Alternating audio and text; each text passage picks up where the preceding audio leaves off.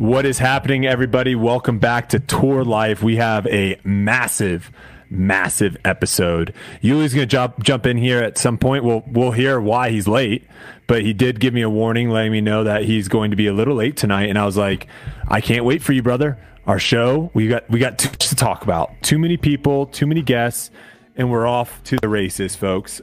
First thing, as always, channel members. You see them already in the chat if you're watching this live with us here on YouTube. We've got some new emojis and new badges as well. So we've got like a little star badge for the one monthers, and then as you move up, you'll get different Tour Life ones, and then you get like some gold, bronze. We got all sorts of stuff moving forward. But we're at 60 members, and also let me know what you think in the comments. We have heard that people enjoy the Tour Life crew, TLC. Don't go chasing waterfalls. That might be the name we give our channel members, the TLC, the Tour Life crew. Let me know if you like it, love it, hate it, and we'll go from there. Guys, big show, like I said, not just because we have some massive guests coming on tonight. This is our first podcast that we have a sponsor. Yes, we have a sponsor, and that sponsor is none other than Double G Jerky. If you don't know, Double G Jerky comes in incredible flavors. You've got the hot boom sauce. You got the garlic lover's dream. You got the Nate Sexton sweet and spicy. That's their actually best seller. You got the McBeast barbecue original, smash cracked pepper, teriyaki. You got all sorts of flavors to pick from, whatever you want. Whatever you're feeling. They come in 1 ounce bags too. So if you're looking for that perfect snack while you're out in the course, Double G Jerky has you hooked up there. Also, if you didn't know, Double G Jerky, every time you buy jerky, it goes to Double G's Children's Foundation. So every bag sold contributes to the promotion of youth disc golf. They have bought disc baskets for any inner city kids and have also donated thousands of dollars to families in need. So not only are you getting an awesome snack for you on the course, but you're also helping youth disc golf, getting more kids involved with disc golf through Double G's Children's Foundation. And if you're interested in buying some yourself, or maybe you need to pick up a new order, go to Double G's website and use code FOUNDATION to receive 10% off your next order. I think I'm going to go, me personally, I think I'm going to go with the teriyaki. And here's the thing. I'm huge into people that support this show. I'm all about it. So you best believe I'm going to be having some Double G Jerky in my pockets and in my bag moving forward. I'm going to go with the teriyaki to start with. And then I kind of want to see what the smash cracked pepper is all about. But let us know what your guys' favorite flavor is. And big shout out, thanks to Double G Jerky for sponsoring Tour Life. We appreciate it. It looks like Yuli is in. I don't know if Silas can get him in here. We got Yuli. Yuli, you in? Hello. Welcome. Do you have a reason for your absence? People were curious. Do you have a date night? Were you out in the course? What was going on? Of course, man. I have a local league that I play every Wednesday. When I'm home, and so I just got off the course. It ran a little late today. They got a late start. They've been doing some work on the greens and stuff, so we didn't get going as fast as we could have. But hey, I'm here. I was only a couple minutes late. I'm not gonna say I was speeding because I definitely wasn't. But Jerky, Double G coming in hot. Real quick, Silas, can you move me to the left? Or is it the right way? Because I want Yuli to like look at me versus away from me. Does that make sense? If you flip, I don't know if that makes sense, but it feels like I hear what you're saying. Yuli's like looking off screen right now, and I feel like if you put me in Yuli's spot, now you're freaking me out. Now you're freaking me out if you do that. I was either going to say flip him, or you could just switch me with him. But all right. So, yeah, Double G Jerky, first sponsor, Yuli, pretty dope. We've made it. Hot boom sauce, dude. Is that your go-to? Hell yeah. Dude, I did see, I played with Garrett a few holes. yesterday, and he threw what I think was the farthest. Gosh, I gotta get that right. He threw the farthest drive I think you will see all tournament on hole 18. I will have to show you where this thing ended up. It is wild, absolute wild. All right, let me tweet this out real quick because my tweet did not go through. But we got some picks recap here with the new scoring. Our boy Steez hooked us up and actually went back and changed all the old scoring formats. So, Yuli, it's actually closer than I think you thought, the score update here with the new updates. I'm currently leading at 18 points, but you got 15. And let's just say we had some big stinkers picks from this past week. Yeah, Not going to lie. Paul Macbeth finishing outside the top 20? What? That was tough. And then that was tough. Chandler Kramer, not a forehand course. You tricked me into that one. I don't know how I feel about it. And then obviously Calvin being Calvin got me a T third. Wait, I saw Chandler leaked into the top 10 at one point. What, for one hole? Did he during the start? second round, I was watching because I was done.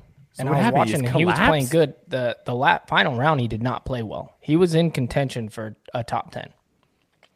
But That I would have did been my glorious switch pick. pick. I need to do that every week. I need to pick somebody, What was switch your it last pick? second, because that worked out well for me again. What'd you do? I can't remember. I went from Clemens to Gannon.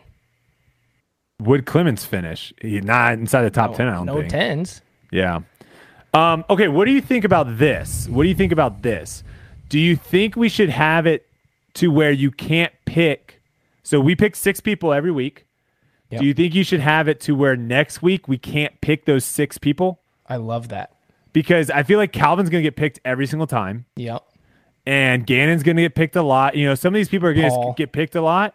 So I think that kind of allows us to cycle through some new players. What are your thoughts on that? Okay. I'm in. That makes total sense. And that makes it too a little more dicey. We can kind of get a little freakier with our picks, which I'm all But about. I can't even pick your picks.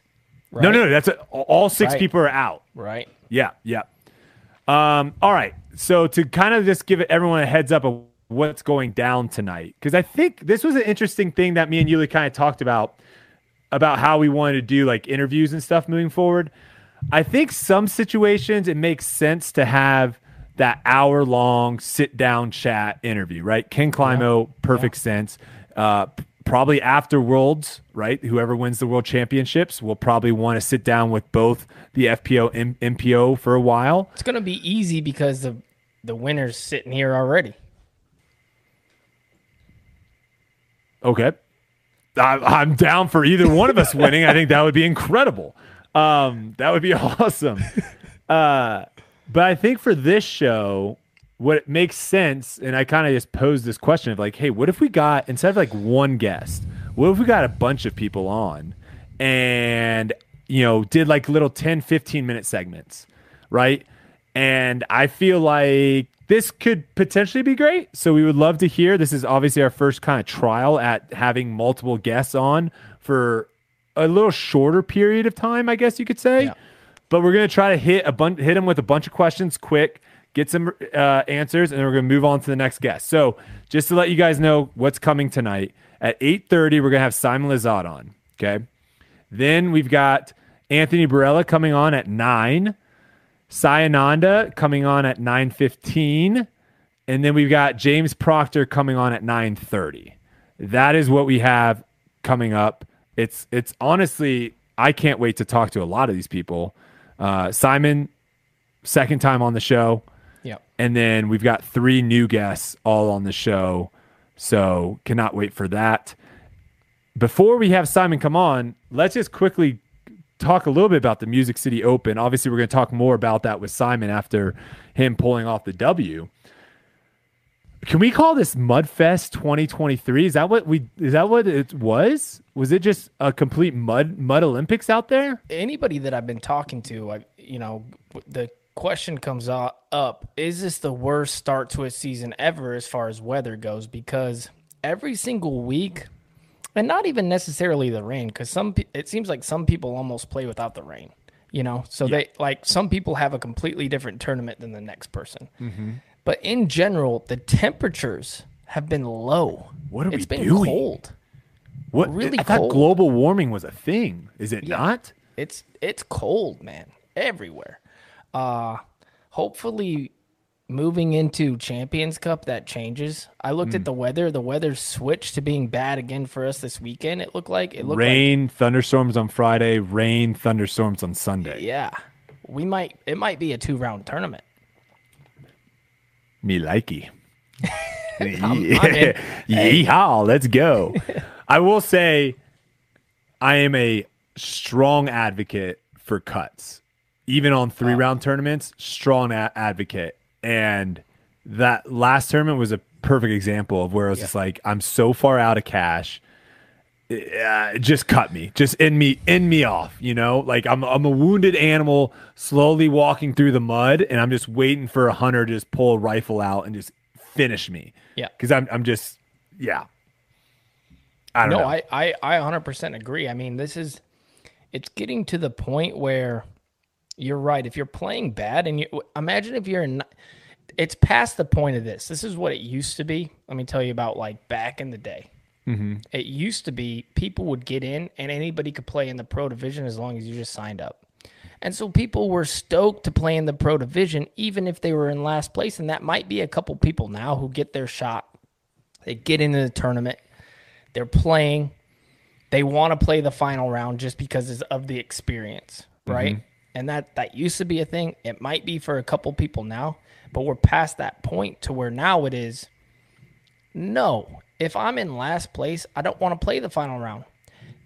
The tournament, it used to be also, if you shot like a 1080 rated round and you were in 90th, you could come back to 30th place. That's not a thing anymore. It's not going to happen. Like, you're so far behind. I mean, 30th is only a few strokes off of the lead sometimes nowadays, I started around at 4 over, I want to say. Yeah, I started around at 4 over, and JT Hancock, did I say JT? GT Hancock. I say the same thing sometimes with him. GT Hancock was 4 over as well. I played with him. He shredded. He shot 10 under and was last cash. Like, shot one of the best rounds of the week. 10 under. Shot one of the best rounds of the week and went from like 80th someplace to last cash. Where what you were saying, like in years past, you shoot 10 under, you're jumping up into a top 30 potentially. And now it's just not that case anymore. And so, we got to look into the cut situation, because I would have loved to just been done after Saturday and hightailed it over here to get an extra day of rest or maybe some more practice, because clearly my game was not working for me this past week. I also think that it'll bring in an extra something for the announcers to talk about, right? So if maybe we have really good players on that cut line, all of a sudden you can cut to those people to see who's making a jump and actually bring that to the forefront of whatever the stream is that they're doing. Creates more drama. If there's a cut at every hole, all of a sudden it's not a cash streak, which I don't like. Sometimes you can make the cut right now and miss cash like in Vegas. That's ridiculous. That is wild. And so instead of that, it should just be cuts. Like, how many cuts have you made in a row? Not how many cashes have you made in a row. Essentially the same thing. But I think for sure it would bring in that extra drama. And we've seen that a little bit with like Sexton. He has this crazy cash streak, and they go to that, and there's like a Sexton watch now at big tournaments to see where he is. And I've heard the announcers like bring it up because there's a little drama there. That right there should be with all the players. Who's making the cut? What's the cut line at? And let's talk about that. Well, and I think it also gives it to where right now the cut line or cash line, however you want to view it, at Music City Open was on the same day as the winner was announced. So no one really cares if Brody Smith is battling to make the cash when everyone's watching Simon, Gannon, AB, Ezra. Everyone's watching those guys battle. No one cares about little old me in 85th place trying to make cash. However, if that was happening the day before, Now that's a story. Now people are, they're paying attention to the leaders, but also who's not going to play on the weekend, who's not going to play in the final round. Big That's actually a storyline that you can talk a little bit about, and I like that. I like that a lot. I guess before Simon comes on, do we want to talk? Because I have a couple stories that I want to talk about what happened with me at this tournament that I think you would get a kick out of. And I kind of want to hear, obviously, you ended up DNFing. How's the health? How that stuff. So do you want to go first or do you want me to go first? Sure, I'll go first. I'll be happy to. Go for it. So I'm playing first round. It's cold. It's raining again. And I'm playing and just not good. Just not good. I had a little anxiety for some reason this first round. I haven't had that much anxiety in a long time, and it hit me hard. And was it second round that you started shredding? Is that what it was?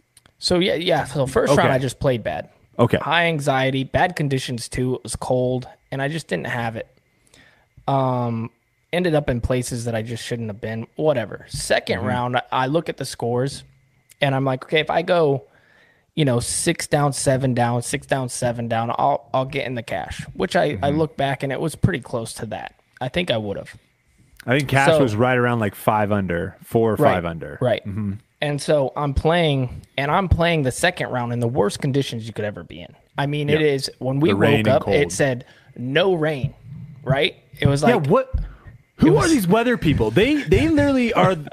If you're listening to this and you're a weather person, you do not have a real job, because you are the only profession that can constantly be wrong and continue to have a job. How? Maybe an analyst. Me and you also, we're constantly wrong about stuff as well. So maybe us as well. Maybe there's not. Maybe we are kind of the weathermen. We are. I think maybe we are have the weathermen. same job. It pisses me off, man. It pisses me off. Hey, me too. Because here's how it goes. It's horrible. It's cold, colder than it said it was supposed to be. It's raining. Luckily, I have the best caddy in the world. So we had towels, we had umbrellas. Like, I'm ready, right? Everybody else on my card, one guy showed up in shorts and a t-shirt. No towel, no umbrella. Because it's April, Yuli. It's not supposed to be 40 degrees in April. So I'm on this card, and I start off well, right? I birdied the first hole. I birdie like hole 4. I get another one. I miss a short putt. I'm almost 4 under. Torrential downpour. Like, I'm killing it. Like, I don't even have to. I'm playing so good I don't have to look at scores. Like one of those rounds where I'm like, oh, I'm just gaining on everybody right now. There's no way. Keep playing. Miss another short putt, but it's fine. Get to hole 8. And it's the one with that little piece of plywood at the end of the tee pad, right? Yeah. And I have to throw like that Anheuser with an overstable disc to get it to fit through that fairway. So I'm leaning way back to hit this angle. Throw it, my foot slips a little bit on the actual turf, hits the wood. I'm talking the fastest I've ever hit the ground in my life. Oh, half my body went this way, half my body went that way. Fell on a rock, hit my shoulder that I've been nursing. Just wrecked my ankle. And I get back up and everybody's like, oh my gosh, blah, blah, blah, blah. Like, my caddy's like, dude, are you okay? Did you tear something? Like, it looked horrible, right? But luckily, it wasn't that bad, right? I just kind of sprained my ankle, but it was fine. I was able to walk on it. I'm like, no, I'm good. Let's go, because I'm playing well. So we keep going. And I'm hobbling around a little bit and just being ginger, which you had to be anyway. So I wasn't really that worried about it. It's not like I was running up full power shots anyway, because everywhere was muddy. And I get to a hole, I don't even know what hole it is, but I tee off and I get a bad kick. It goes over this little trench. And so I'm like, okay, how do I even get over this thing? And so I'm like, okay, I'm going to jump over. I'm going to have my other foot land there, and then I'll be fine. Jump over, slip off of that, straight mud, shred my ankle again, bam. And I just looked up at the card, and I'm like, I think I'm done. Like, I hobble up there, my ankle's like wrecked. I throw another shot, even worse. And I'm like, so then I like chase my disc like 100 foot at a time, tap out, And I'm like, all right, guys, like, have a good tournament. I'm done. I'll walk with you. I'll keep score because I was a scorekeeper.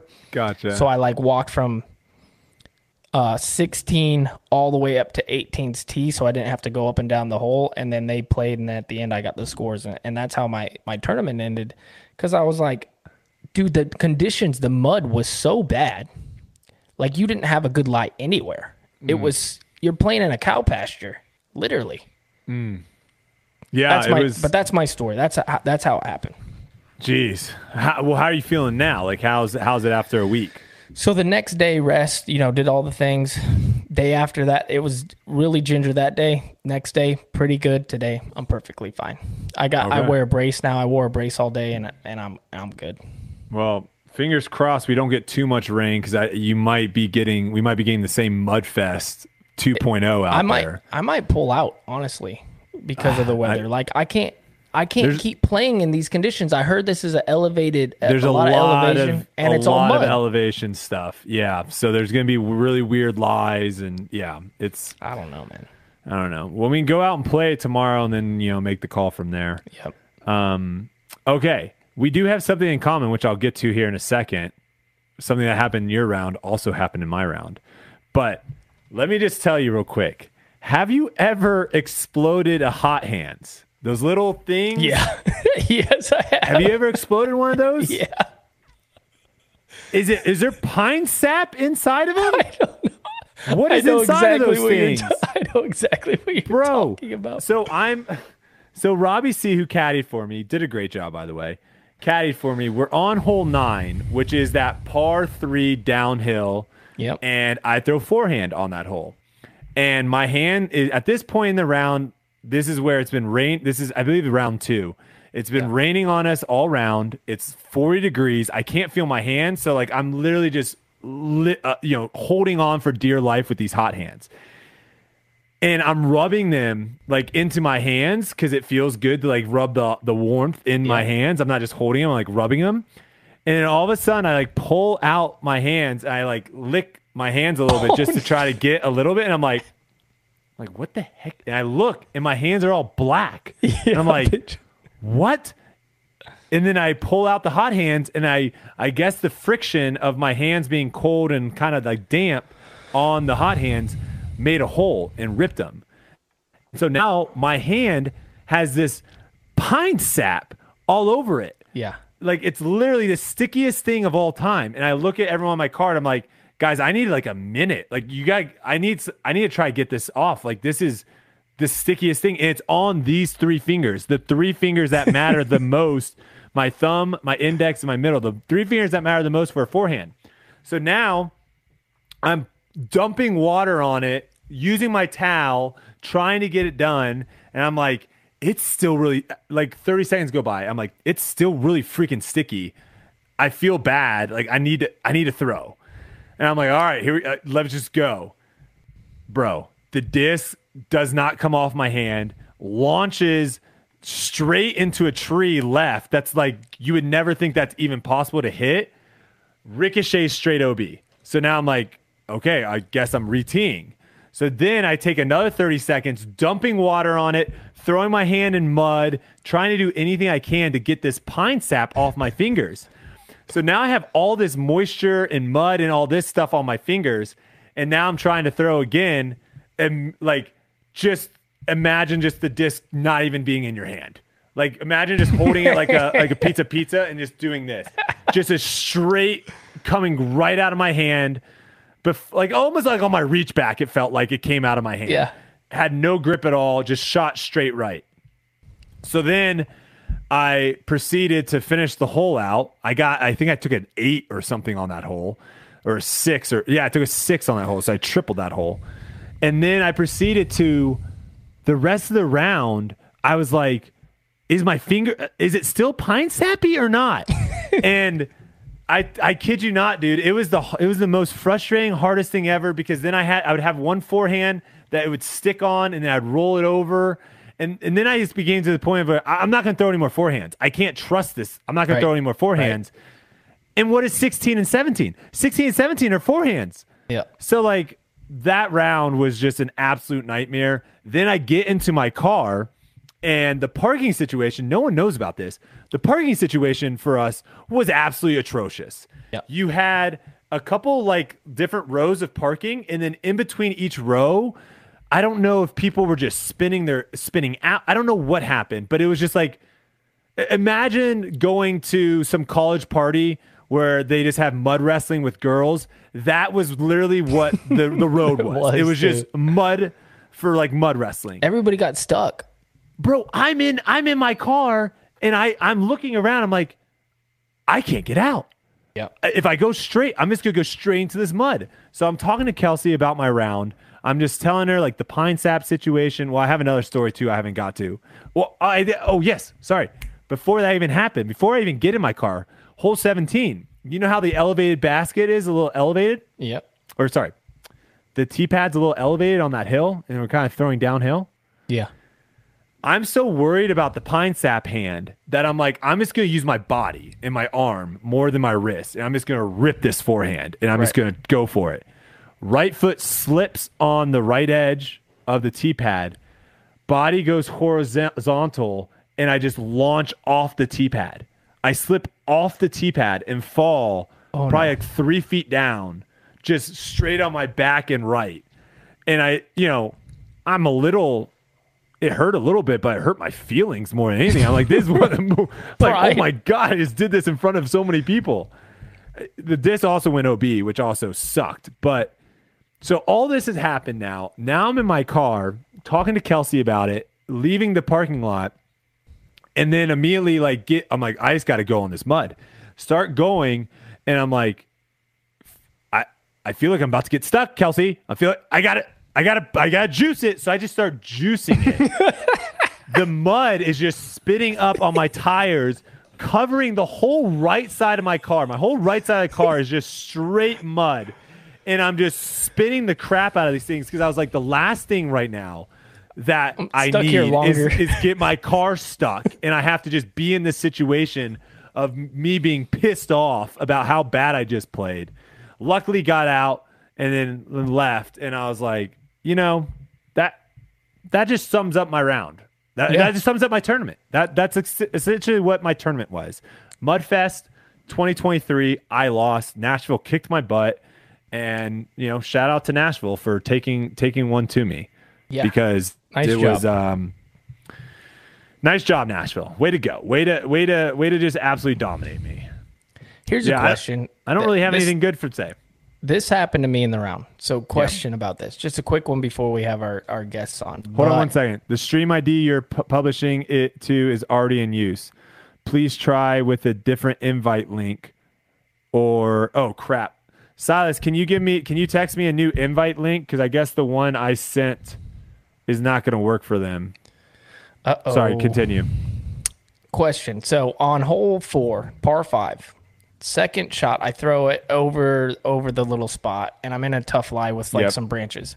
I end up throwing a spike hyzer over all the trees where the basket is into hole 1's fairway. Okay, wow. Out of bounds. Yeah, terrible shot. Yep. So I have to take that meter in, right? And there's nothing. Those woods, there's nothing. So I'm sitting there trying to figure out my lie, and definitely taking a long time, and a guy on my card goes 30 seconds. Yes. And I'm like, oh no. And then because me and Brad are sitting there, and I'm like, Brad, I think I got to go back to where I just threw from. Do I get 30 seconds to walk back 430 feet? Or Kevin Jones asked this question at European Open on hole 16, and we got Simon here too, so we can maybe have Simon pop in and give his thoughts on this. But he was basically saying on that one hole where you throw shots, and if you go OB, you just have to keep rethrowing. Yeah. He's like, well, what if I want to use one of those discs I threw? And the guy was like, well, if you go and get the disc and come back in 30 seconds, you can. Which would be fascinating to watch someone just sprint to try to get a disc and sprint back. But yeah, the time violation I choose my stuff, lie 450 feet away, which was where my previous shot was. I feel like your time shouldn't start until you get to your lie. All right. And so I don't know. But we have Simon here. Let's not make the man wait any longer. Just coming off a huge win at Music City Open. Simon, how are we feeling, brother? Very good. Happy to be home right now and excited for next week. Heck yeah. Thanks for coming back on the show. You came back a little sooner than we thought. I don't know if you thought you were going to come back on this fast. What were your thoughts on that? I was shocked when I saw your text. You're like, what the heck? Well, I mean, I think... Yeah, and I was on Smashbox last night, so I was like, I said everything I had to say. Well, maybe some people, we might ask some different questions, so we'll see what happens, and maybe some people didn't catch the Smashbox one, so we'll see what happens here. But yes, Simon coming off of Music City Open champion, basically just absolutely shredding the last few holes, and coming from Chase Card, which is apparently the theme this year. Yeah, I think 4 of the last 5, right? I believe so. And you were able to take down the Chase Card King and Calvin Heimberg, who also was on Chase Card. And I don't think it was talked enough about that Calvin totally should have won. I was watching missed 3 circle 1 putts on the last 8 holes.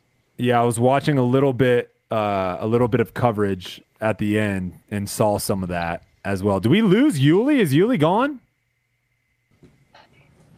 Blacked out. It might just be me and you, Simon. That's fine. I got a bunch of questions to ask you anyways. Okay. First one I have to ask you is, I see that you're throwing a lot of forehands now.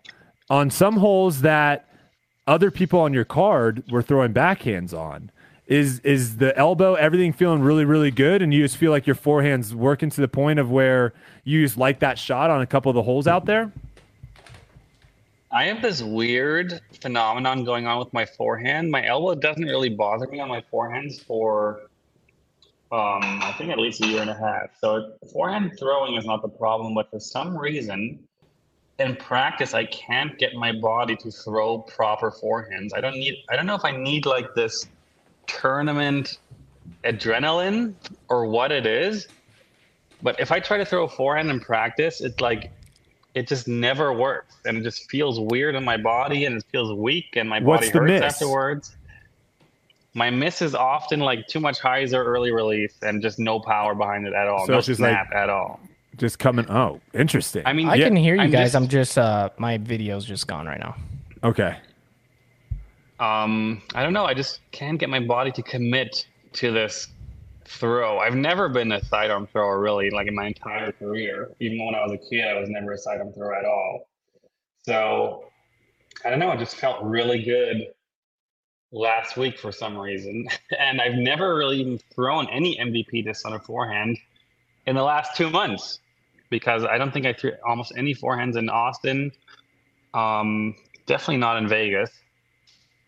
So I was shocked. I was surprised. Not only was I like full of confidence with it, but like I think almost every single hole I threw a forehand on, I birdied.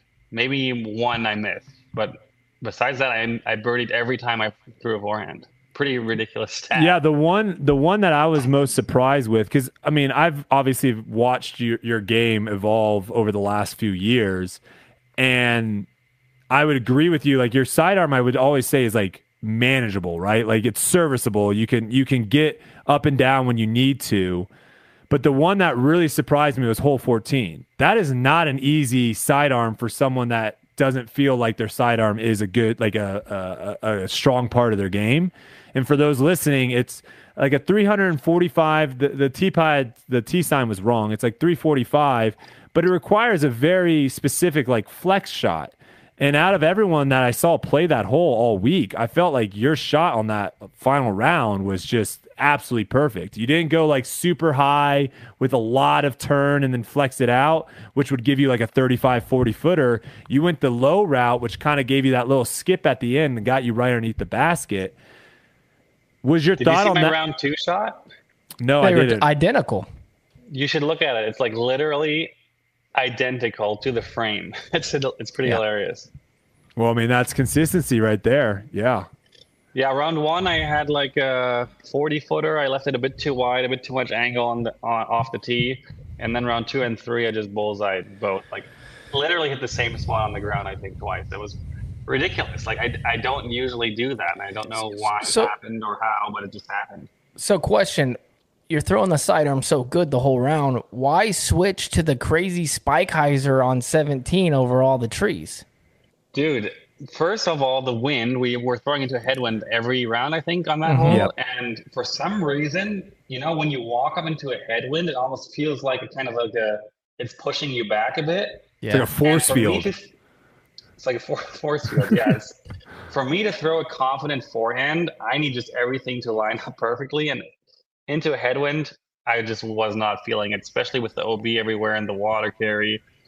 I mean, I was confident in my forehand, but for a headwind shot over water with a OB surrounded basket, and I only practiced the backhand hyzer, which I was going to ask that. Did you went was backhand shockingly hyzer easy. You went backhand hyzer every round?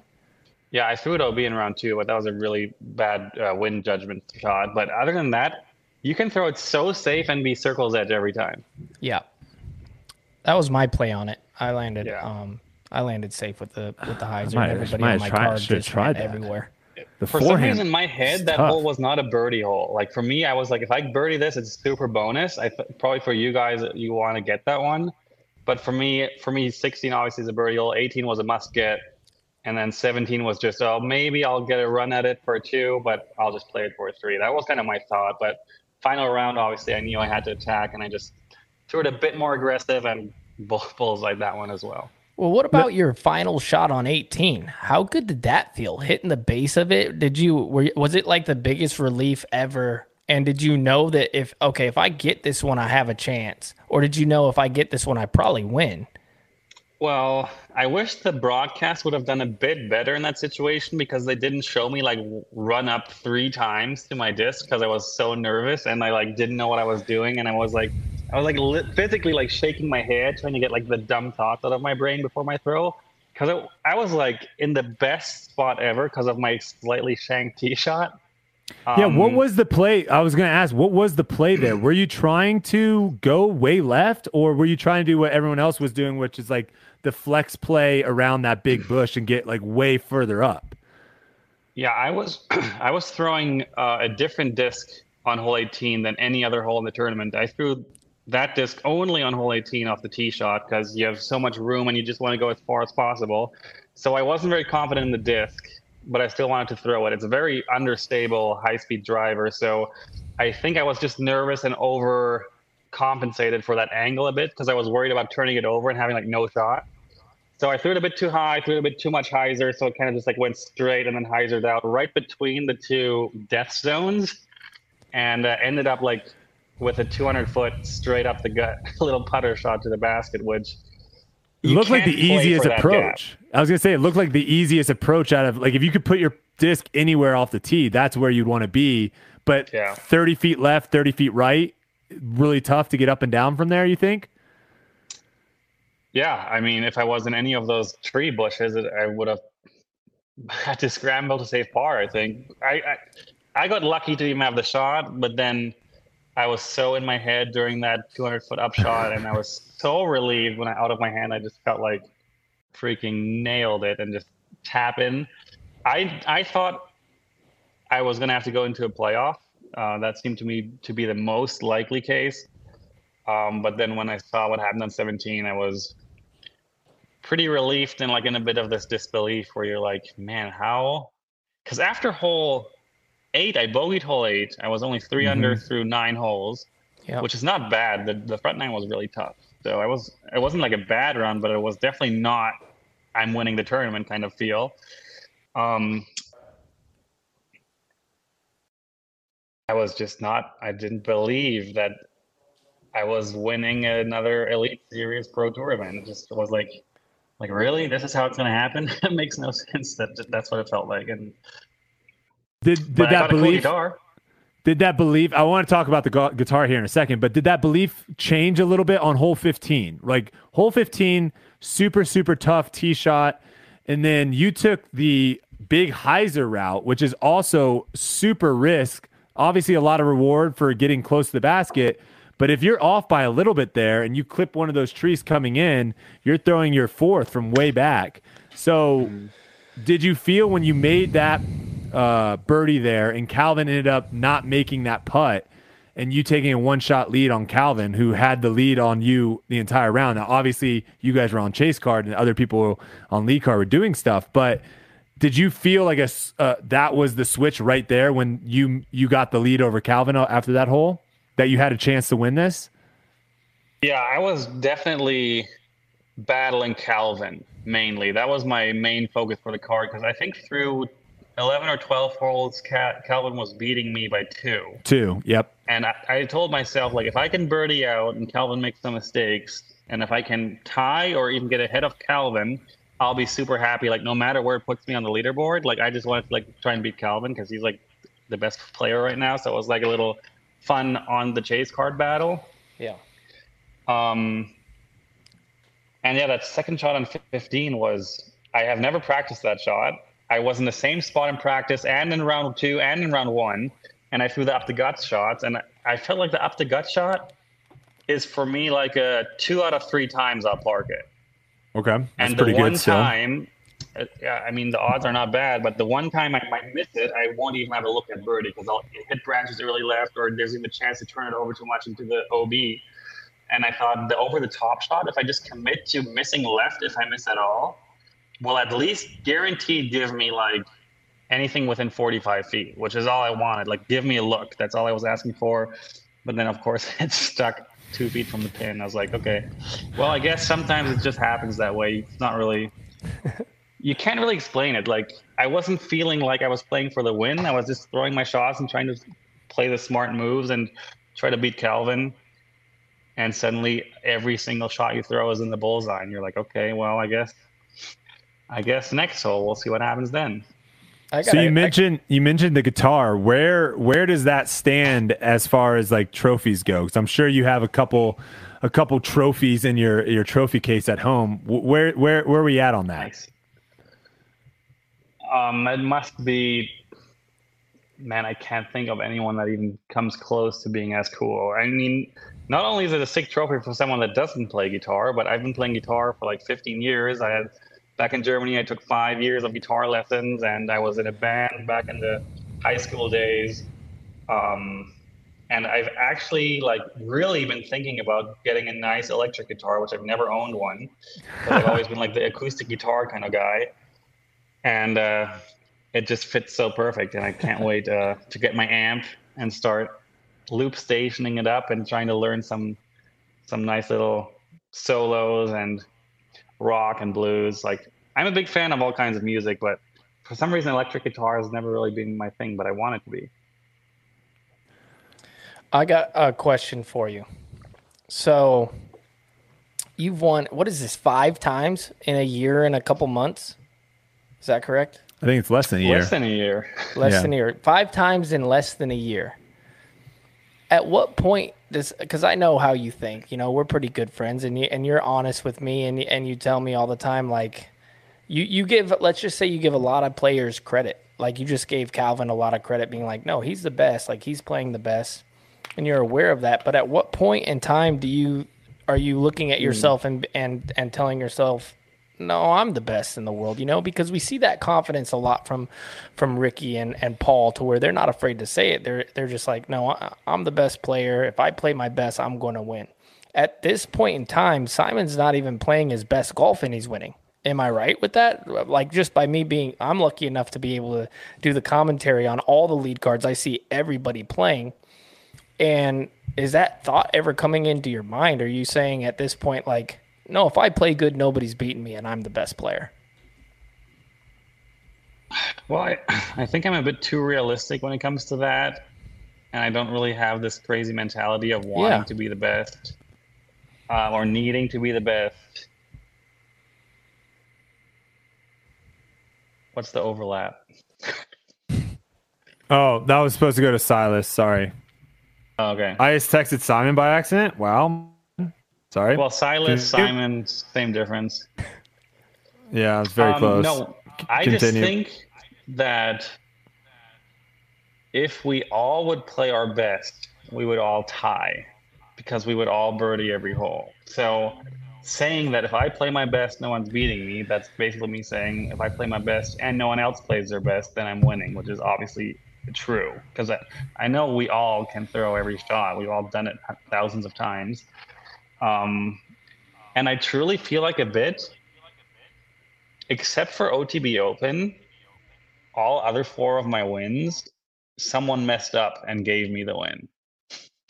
Kind of. Because two of them were from the chase card. So the lead card clearly messed up. And then Robert Burge was leading with 4 strokes with 4 holes to go, messed up.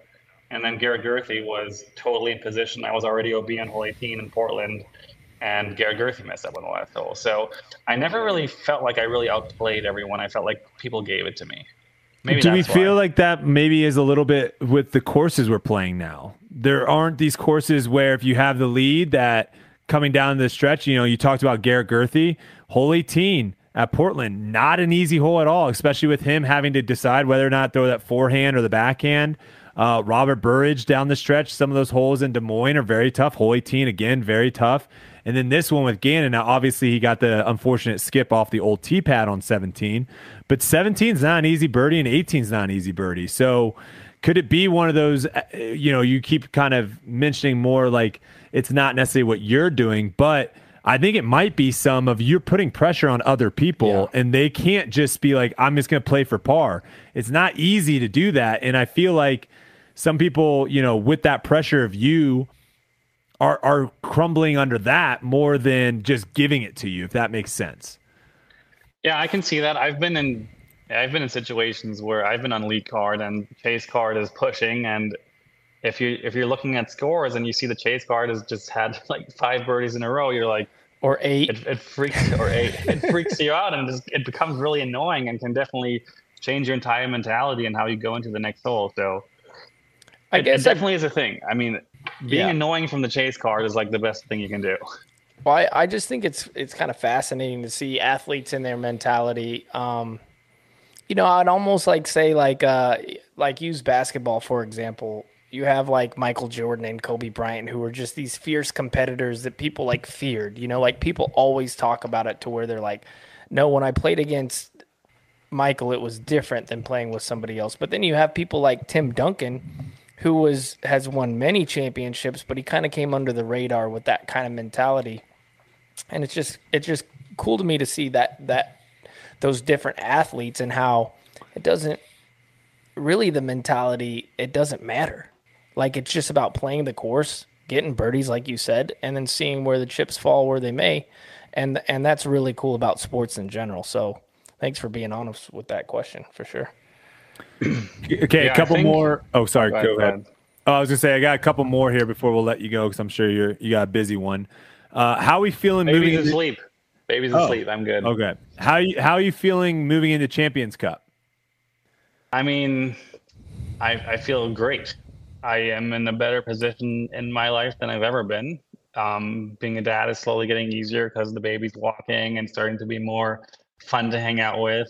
Sleeping. So, sleeping is still every now and then he has a good nap, but things are getting easier.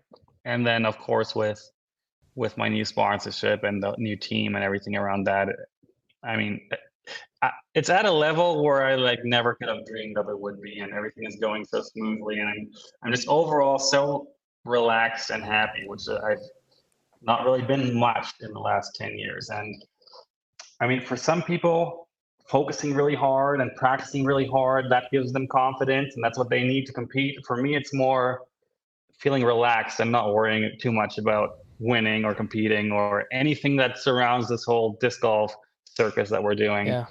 For me, it's just like I want my family to be safe and happy, and I don't want to worry about stuff. I just want to go out and play frisbee because that's what I've been doing since I'm literally 2 years old, and I can't overthink stuff, and I can't try too hard because then it all backfires. I think if you do pull off this, though, winning a major, winning 5 elite events in the last year, I think the circus that you mentioned would probably get a little bit bigger after this one because I think obviously with majors holding a little bit more weight, it could be kind of interesting as well. With that being said, what goes into building your schedule for the year? Like what is it? You kind of just mentioned a little bit about having, the security and financial and all that stuff for your family. But as far as the tournaments go, like what's important to you? For me, it's a bit sad to say it, but kind of the convenience of travel. Like I do not want to fly somewhere and then have to drive 2 hours to get somewhere. Then, like for example, Emporia is not on my list this week because it sucks to get there.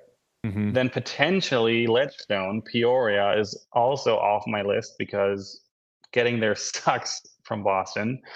Any other ones? The one in Stockton is borderline too annoying to get to. I don't know why Stockton doesn't have an airport, a proper one. And all the surrounding ones are very close, but it takes 2 hours to get through traffic, so it sucks too. Um, but no, I choose tournaments by how easy is it for me to get there, basically, and can I find a decent hotel within reason of the course. Gotcha. Yuli, do you have anything else?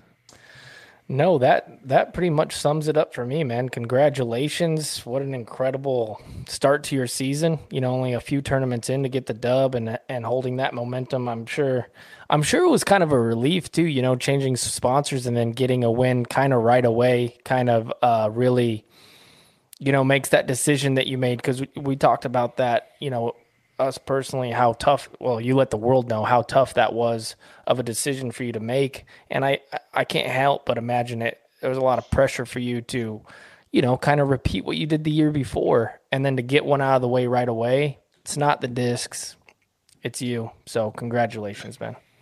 Yeah, I wish I could explain on why I never felt that pressure that people thought I might feel because of the switch or because of the contract or because of my last season that I had. For some reason, when I step up to the first tee of a tournament, I feel less pressure than ever. Like I can't really explain why. Yeah, but what if you don't? What if you have a season and you don't win, and you're not getting top fours? Would the pressure mount, or would it just be that same feeling? I don't know. I feel like I've done so much time and effort and work into making sure that my tournament finishes don't matter as much because of my other work job. How do I say it? Yeah, like your YouTube channel and building a brand to where, it's not life or death if you play well or not. Exactly. I feel like I built like this great foundation to put the pressure off of my back. Yeah.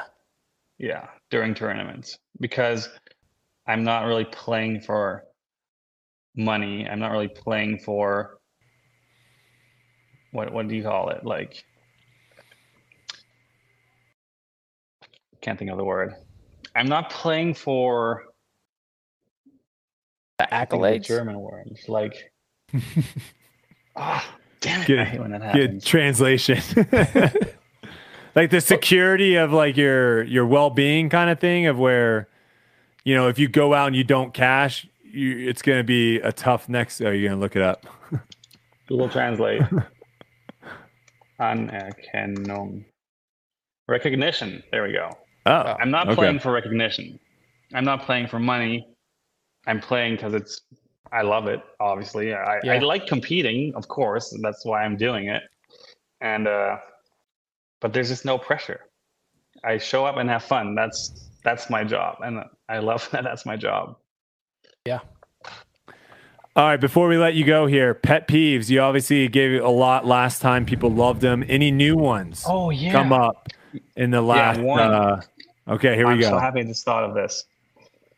So there is this great rule in disc golf that's called benefit of the doubt.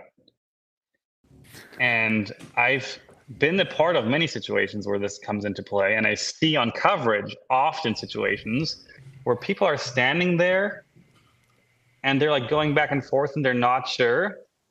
But it's like the second you're not sure, the second you even have to think about it, it should be benefit of the doubt. Like the second you have to look twice, or the second it's in any question, the benefit goes to the player. And I really wish that people would realize more that this rule, because some people look, oh yeah, dude, I think you're OB. I'm like, no, you can't think I'm OB. If you think I'm OB, I'm inbound. Yeah. And for some reason, players don't really know that rule and how straight cut it could be. Innocent until proven guilty. What no doubt literally means is that there's zero doubts. If there's one single doubt, you're already in bounds. Yep.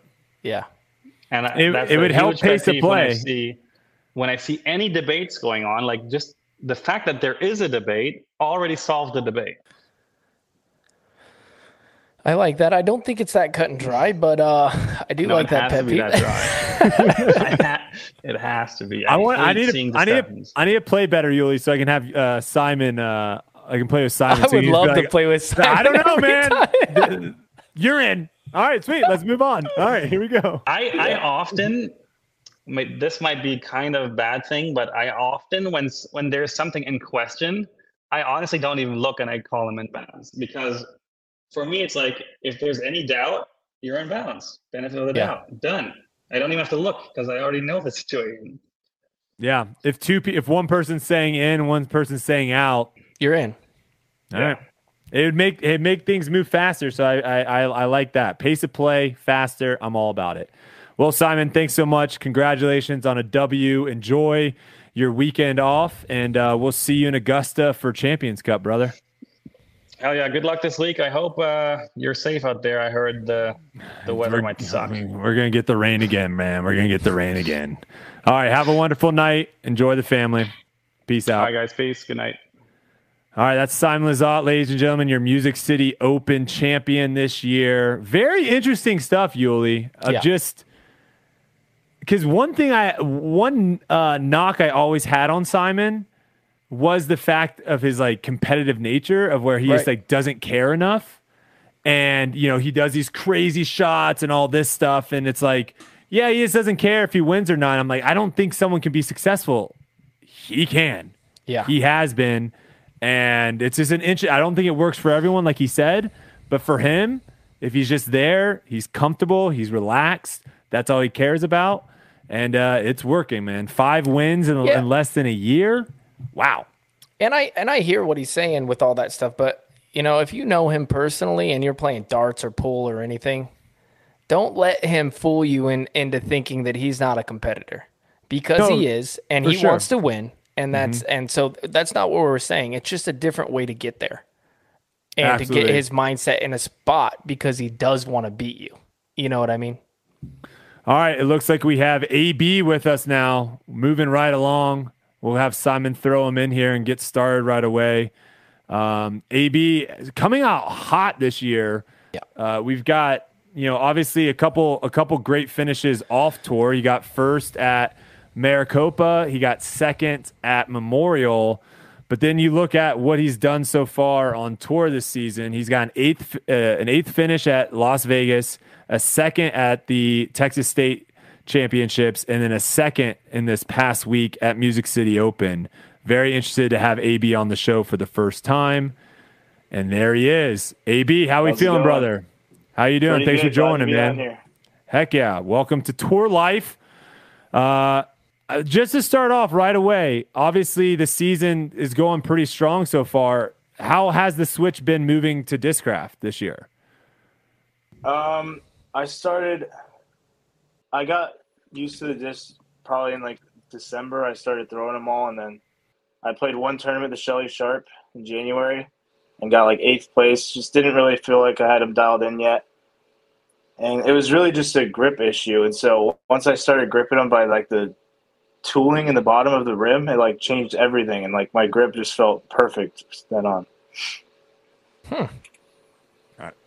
I don't even know what that means. You're saying like you changed your grip completely from what there's lettering at the bottom of the disc that kind of like sticks out on the which I completely avoid if my hands on there. I love it.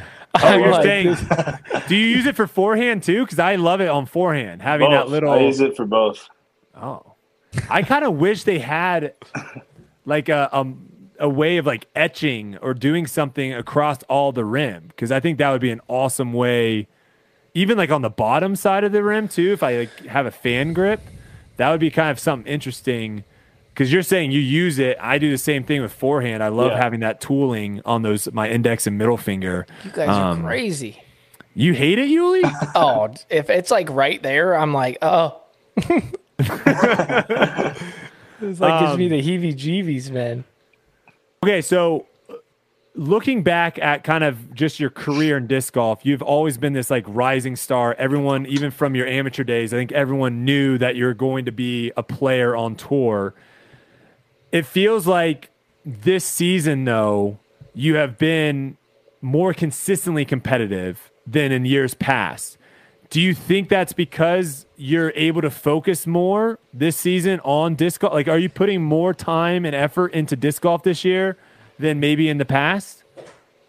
Yeah, definitely. I feel like the skills have always been there. It's just been like just mental concentration, and then like financially this year's just been so much easier. So it's just like all my focus is just going straight into disc golf now. You're done with school, correct? You're no longer doing school, or almost. Okay. So yeah, I'm still doing that. So even when you're done with that, that's even like an extra step of one thing less that you have to deal with. Okay, wow. Yeah. And so I feel like Simon just kind of, we talked to Simon a little bit. He was kind of talking about the financial stability stuff being a huge bonus. Do you feel that as well now that you are a little bit more, I guess, secure in your financials and stuff, that's helping your game, not having to worry about that side as much as you have in the past? Yeah, for sure. Like, of course, that's stressful for anyone, and just like having that relief can really change, like, just like the mental focus on the course. Like, you're not having to play for a meal or anything now. It's just like you're playing to perform. For sure. We have seen too, obviously, you've been on a lot of league cards. You've been in contention quite a bit. What do you feel like needs to change or happen for you to kind of get over the hump and take down a win at one of these big events? Because obviously you've won plenty of stuff off tour. Yeah. Winning on tour is a completely different animal, but you've been close. So what do you think needs to change? It's just like dealing with those pressure situations, like on the green. It's just like, it looks easy on the camera, like when I missed a 20-footer for like down the stretch, but it's like it's a lot different than it looks, and people just don't understand that. It's like a whole new level of just pressure and just like mental focus. So you're saying like the putting maybe on the back nine of Sunday, the way you feel is way different than Friday. Oh yeah, for sure. Okay. Do you it's feel just like getting over that hump? Do you feel like once you get that first big win, because obviously when you put yourself in contention as much as you have, it's only a matter of time before it happens. Yeah. Do you feel like once that happens, is that going to be kind of almost like this, this boulder being pushed down a hill of where like, watch out, here I come? Because I don't think anyone's ever questioned your skill set to win, but it has been always, finishing it out. So do you feel like once that happens, once you finally get that first taste of like, this is what it feels like, that pressure of those putts down the stretch are kind of going to subside a little bit? Yeah, I feel like just once I get that victory, because I'm so sick of losing these tournaments, like coming down the stretch. I've had a chance to win so many times in the past, and it's just frustrating. Once I get that first one, I feel like I could just win every single weekend, honestly. Yeah, and just watching your game too, your style of play is also one that it's not really course specific, right? Your game travels from course to course. And so essentially every single time you show up to a Pro Tour event, you are at the top of, as far as the favorites go, as someone that can win. Do you feel like there's any style of course that you enjoy more, like, or you feel like you have more of an advantage? I feel like I really like courses where I can power through the woods. Like Northwoods Black is my favorite course in the world. Like, I feel like I can play there very well every single round. Just like those tight gap shots that you're throwing like 80% power is like my favorite shot to throw. Interesting. Yeah, I think a lot of people would have said like more of a golf course, like give the air, but you're liking the Northwoods Black. Okay, Champions Cup obviously around the corner. Yeah. How a little bit similar in the play style as a Northwoods Black in the sense of like having some long wooded holes. How do you feel about your chances going into that? I haven't played the tournament or that course competitively since Worlds in like I don't remember when it was, 2017, 2018. I have no clue. But that's before my time. Yuli, you might have a better idea. Pretty close. That's pretty close. Okay. I can't remember specifically as well, but yes. I didn't get into the tournament last year. I was actually on the wait list, but this year I made sure. Wait, what? You got waitlisted last year? Yeah, I was the last person on the wait list to get in the tournament, and I actually went there, and I caddied for Josh Anton when he played with the Yuli, and it was one of the most fun I ever had watching the card. That was an awesome round. But yeah, I didn't get to play, but I'm very excited. I love that course. There's lots of just like powered fairway driver shots, sidearms. I'm super excited to play it. Okay. I feel like we have multiple people on tour that have these, big personalities of where people are like, I know what that person's like. And you can see it when they're playing. And I feel like you might be one of the more mysterious personalities on tour. You keep to yourself, like on social media, a little bit more like under the radar, I guess you can say. And when you're playing, it just seems like I don't know if it's like just so focused or just kind of carefree, but obviously when you talk, we hear how much you care about winning and how much you hate losing. What is it? Do you feel like your personality changes when you get into that competitive aspect, or do you think that's just kind of how you are 24/7? I mean, I feel like everyone takes like the pressure and competition differently, but for me, it's just more like, I don't know, like I feel like I shouldn't be happy unless I win the tournament. Like I get so frustrated losing, and it's just tough to show emotion, I guess, on the course when you're not playing how you should be. That's a good question, because it seems like as well, though, when you do like interviews after tournaments or something, that you're pretty like laid back as far as you are.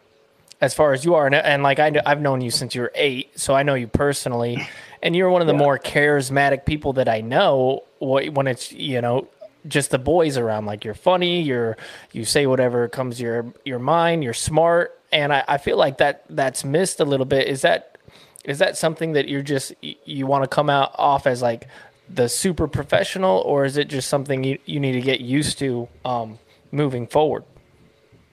I mean, yeah, I guess I just need to get like more interviews under my belt, I guess. Like, yeah, I'm not one of these guys who's getting interviewed every week, so they're like kind of rare for me, I guess.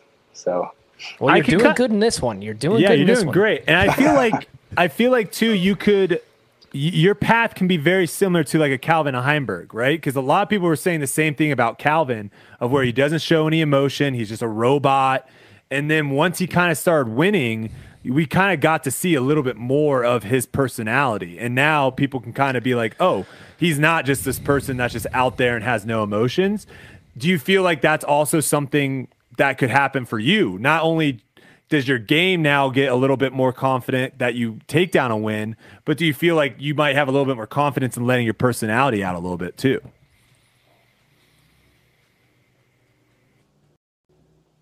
Oh, we might have lost him, potentially. Silas, can you hear him, Yuli? I can't hear him. I can see him. I can see him, but I can't hear him. We'll see if we can get him back here in a second. Yeah, let him figure that out. Yeah, we'll let him cook. We'll let him cook on that question. That's a good question. Very good question. We'll see if Silas can he's help an interesting character, like you said, because it does feel like he's very stoic out there. Doesn't say much, and when you're playing with him, he is different. And just to add to that a little bit myself, I always tell people I have like 3 personalities. You know what I mean? Like I have the interview podcast guy where I'm free with my thoughts and I say what's on my mind.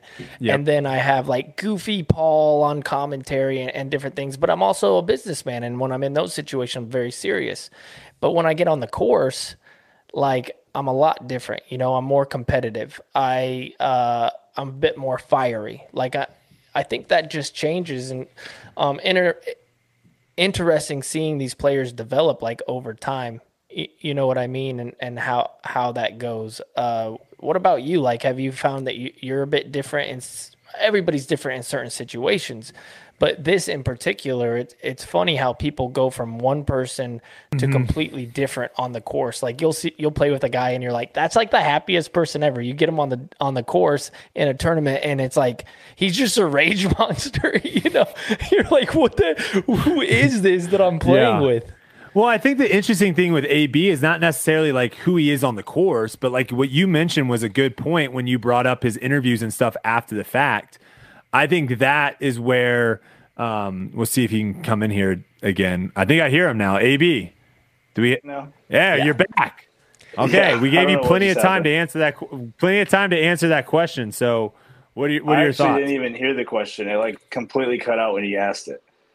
Oh, okay. It was the Calvin Heimberg question, I believe, right, Yuli? Is that? Yeah, that's what you asked. Yep. So your career path, or your kind of, I guess you can say, like how some people view you as a player and as a personality, seems to kind of align with how people had viewed Calvin at one point, of where this emotionless guy, he's a robot, he's just out there. And then once Calvin, I think, kind of started getting some wins and started placing well, he kind of let his emotions out a little bit more in coverage and on skins matches and interviews.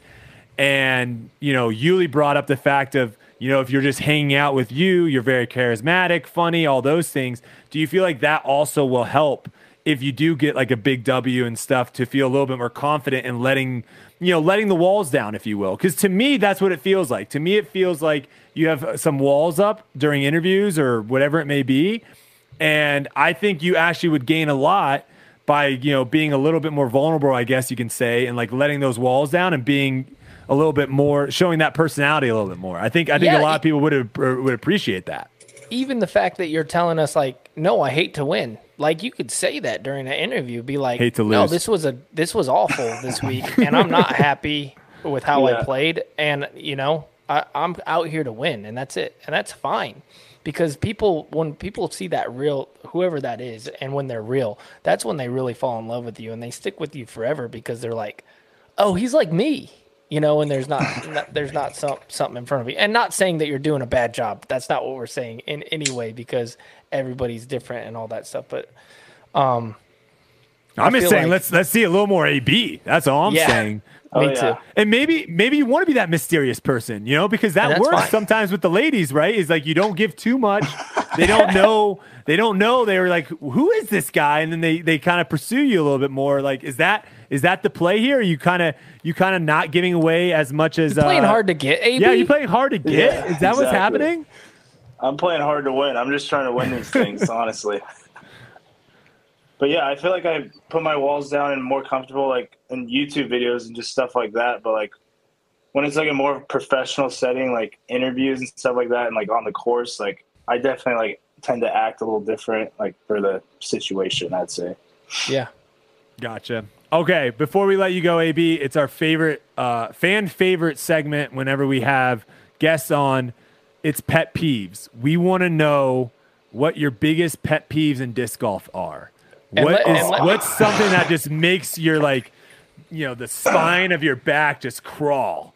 And here's like Simon just gave one for an example, because I feel like we need to give examples before we ask people, because sometimes they just go into life things and we're like, whoa, that was a little much. But like it's a little too deep. You might need to see a therapist, sir. Yeah. Simon just said he hates the benefit of the doubt rule. And his pet peeve is when people are looking at something and they're like, it might be in, it might be out. He's like, no, it's in. If there's any doubt, then it's in. So that's his pet peeve that he just gave us. So what do you got like that? Mine is, the classic when you put a putt up and somebody says nice putt and it's not even close and you're like, Dude, don't even look at me right now. I actually kind of hate you. I have 2 of them actually that I really get annoyed by. Perfect. So like, I call it like amize, like amateurized. When you throw a shot that's clearly like 20 feet short, it's like, oh, go in. Oh, 20 feet short of the basket is an awful shot. Or like, I remember at Memorial this year, I threw a shot like 550, just powered it straight out of bounds sideways, and I'm like so mad. And some guy's like, well, at least you can throw that far. That really gets under my skin. That's one that's similar to me, AB, of where you have a bad round and someone's like, how'd you shoot out there? And you're like, I didn't play that well. And they're like, you played better than I would have done. And it's like, yeah, obviously. yeah, obviously, exactly. You're just like, well, yeah, okay. Dang, AMIs. We need to have an AMIs emoji. I need an AMIs emoji for our TLC members, because that's incredible. That's the best one I've heard so far. Yeah, of where they're just getting so excited, and you're just like, that's like, go short. Oh, so it's 40 close. short. Oh, it was right there. It's unbelievable. Oh, dang. All right. Well, AB, we appreciate you, brother. One more question. Oh, yeah, go ahead. Question. Sorry, Yuli. That I like to ask these guys. I've been asking all of our guests this. Do you have somebody on tour who has a game that you're like envious of, and you're like, or it could just be a compliment, like who on tour do you look at and you watch them play and you're like, man, he's kind of nice with it, you know? Like, who is that guy? Could be anybody. Could be an old timer. Could be now, whoever it is. Climo said he liked the way Barry Schultz played and Ron Russell. So, yeah, I would say probably Gannon's putt. Honestly, yeah, like it's the best putt in the world right now. Everyone wants it. Yeah, I'll take it. But no one knows how to do it. Yeah, I know. I'm not gonna lie. I was out in the backyard practicing yesterday, and I put it. I tried different grips. I put it in the same spot. Thing came out wobbly. I almost hit my house. It was bad. The thing with his putt is like 1 out of 10, you do it, and you're just like, oh my God, this is the greatest putt ever. And then like the other 9 are the worst putts you've ever had. Yeah. So it's like terrifying to actually try it in tournaments. But all right, AMI's AB, that was an all-timer right there. That I'm not gonna forget it. I'm gonna go sleep thinking about AMI's and just thinking I gotta come up with this emoji. I'm just thinking big eyes with AM on top. But AB, we appreciate it, man. We'll see you down in Augusta for Champions Cup. Wish you the best of luck there, and you're always welcome to come on here. Me and Yuli will butter you up, man. We'll slowly just like a pig. We'll slowly start roasting you around and just get you nice and buttery and get that personality going out a little bit more. So we appreciate you, time, dude. Thanks so much, and good luck at Champions Cup and next week. Thanks for having me. All right, AB, take it easy. All right, there's the man right there. One of the farthest throwers in disc golf.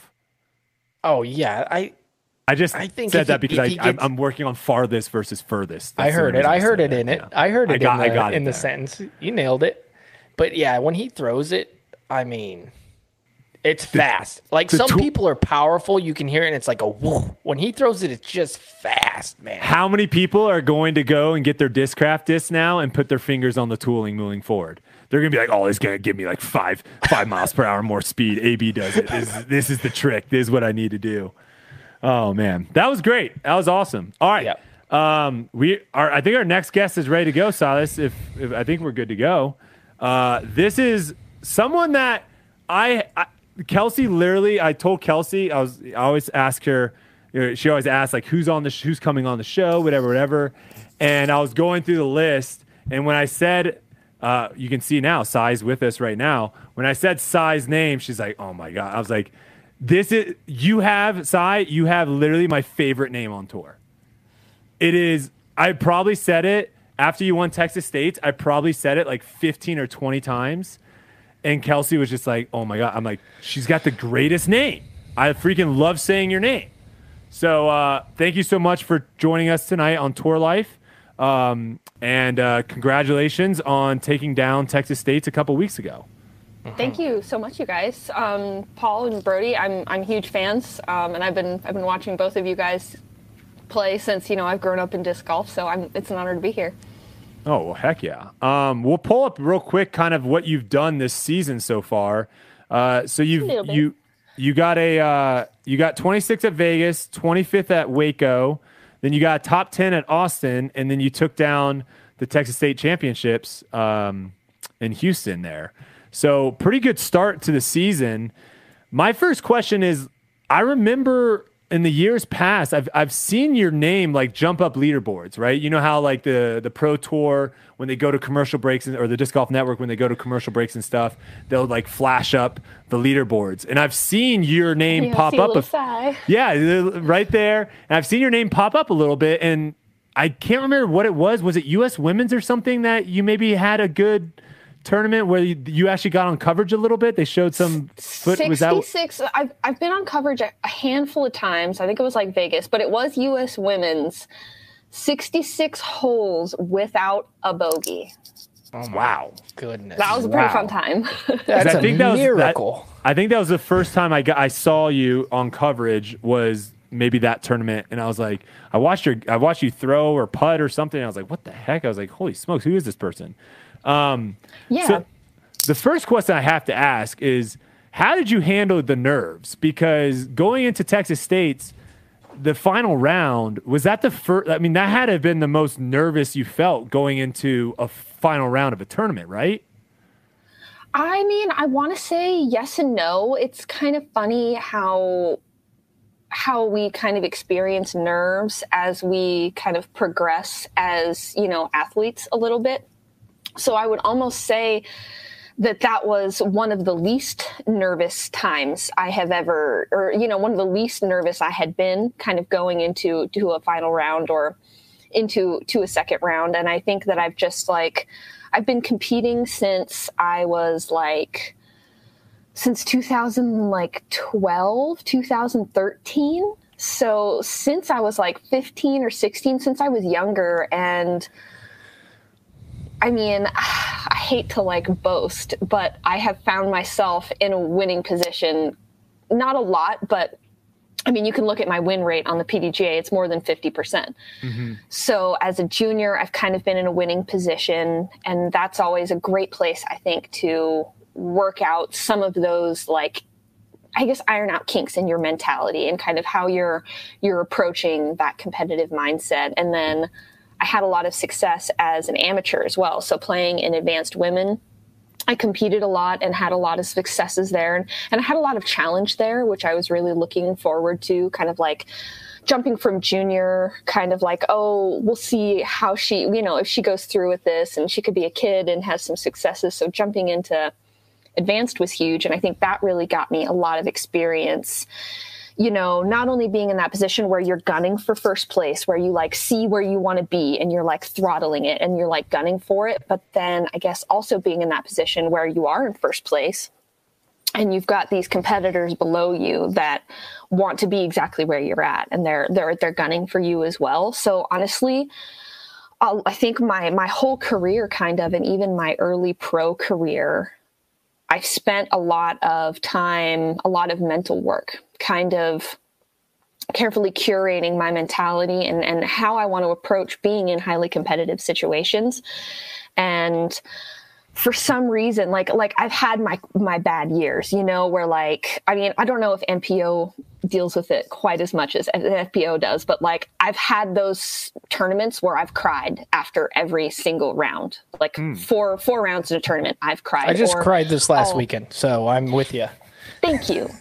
I appreciate that. We're all human and we all feel those feelings. And I think in 2019 and 2020 and 2021, those were, I think, years that challenged me the most mentally, that you see the score and you're one stroke from cashing at the final round of LVC, and then you take 2 double bogeys to take yourself out of cash. Where you just have those mental moments where you just do not handle yourself well. You take the information that you need to have, what you need to do, and then all of a sudden just poof. So those 3 years, I think I learned kind of, in a silly way, I learned who I didn't want to be on the course. And it wasn't that person that was angry and, no one wanted to be around because they were kind of like giving angry outbursts. Or I also didn't want to be that person that just like completely shuts down after a round and no one can talk to, because I had been there in that position and it doesn't feel good. So I feel like I've worked, and I'm continue to work on that, that really open, fluid kind of competitive mentality. And because honestly, I felt the nerves, and it's what you do when you feel those nerves. I guarantee Paul McBeth still feels nervous on the final putt or the, first drive around, but he's so experienced and he's been through it, even as a younger player, like he's been through it so many times. He's made the mistakes, and I'm sure he has regrets. We all do as disc golfers. When you walk off the course, that's it. You don't get to redo that round. So we all have those regrets. And I think those, in one small kind of way, those regrets can help kind of shape who we want to be in the future, as a disc golfer and as a player out on the course. It's super huge how you handle yourself. So I guess in a long answer, that was probably, even though the nerves were there, that was the least nervous I think I had felt. And I think, and I want to say that I haven't really felt as nervous as I had in the past all season. And I don't really know if that's like the extra support the West Side has provided me and kind of the change and finally being able to go on tour. Because like you had said, everybody sees me up on the leaderboard every now and again, or like a highlight or, a 1,000 rated round or something like that. But it's really been a lot of work just to make it to this point where I can finally go on tour. So I think it's a combination of not only the work and the regrets that I have and the work that I put into it, but then also just kind of like finally being in a position that I wanted to be in a little bit, to give you like a little bit of a long answer there. Yeah, and honestly, not to take away from any of the victories and stuff you've had in the past, but let's be clear, what you did at those victories, that's way different than going up against the number one FPO player in the world, right? I totally agree with you. Like those two things are way different. And the fact that you're able to come in and be able to handle those nerves, I mean, that's incredible, because I think to a lot of people, even if you win a lot in the junior level, the amateur level, going on tour and battling against the number one player in the world, I mean, let's just say, like, I think a lot of people were assuming or expecting, rather, you to kind of crumble under the pressure that final round, and Kristen was going to end up winning that. And I think you shut up a lot of people. And so I just want to say that was very impressive, very impressive. Well, thank you. I think you're right on multiple levels there. Not that any of my other wins weren't impactful and pivotal in the time, when I won them. Like, obviously an amateur world title is a pretty pivotal moment for a young person, and that's like a super cool accomplishment. But I also would absolutely have to agree that you are correct, and that was probably the biggest win of my career so far. Not only the level of the event, I think the biggest win I had before was an A tier, and that was an A tier as well. But I feel like the Silver Series kind of, gilds it a little bit, makes it fancier. Well, it's just, to me, it's always the strength of the field, like who you beat. Exactly, and that's kind of where I was getting to as well. Is there's been I've honestly had few opportunities to even compete with such high level players, and I think I don't know, one thing that I think is different about my game this season, or maybe in that tournament specifically, is to bring it back, I will always have some sort of highlight or like some sort of 1,000 rated round or something to kind of put me on that leaderboard. Mm-hmm. But there's something that has always kind of kept me from maintaining that position. And I think back, I think I had kind of always kind of chalked it up to maybe lack of experience, lack of experience being, I did a successful thing and now I'm doing good and I'm playing with other good players.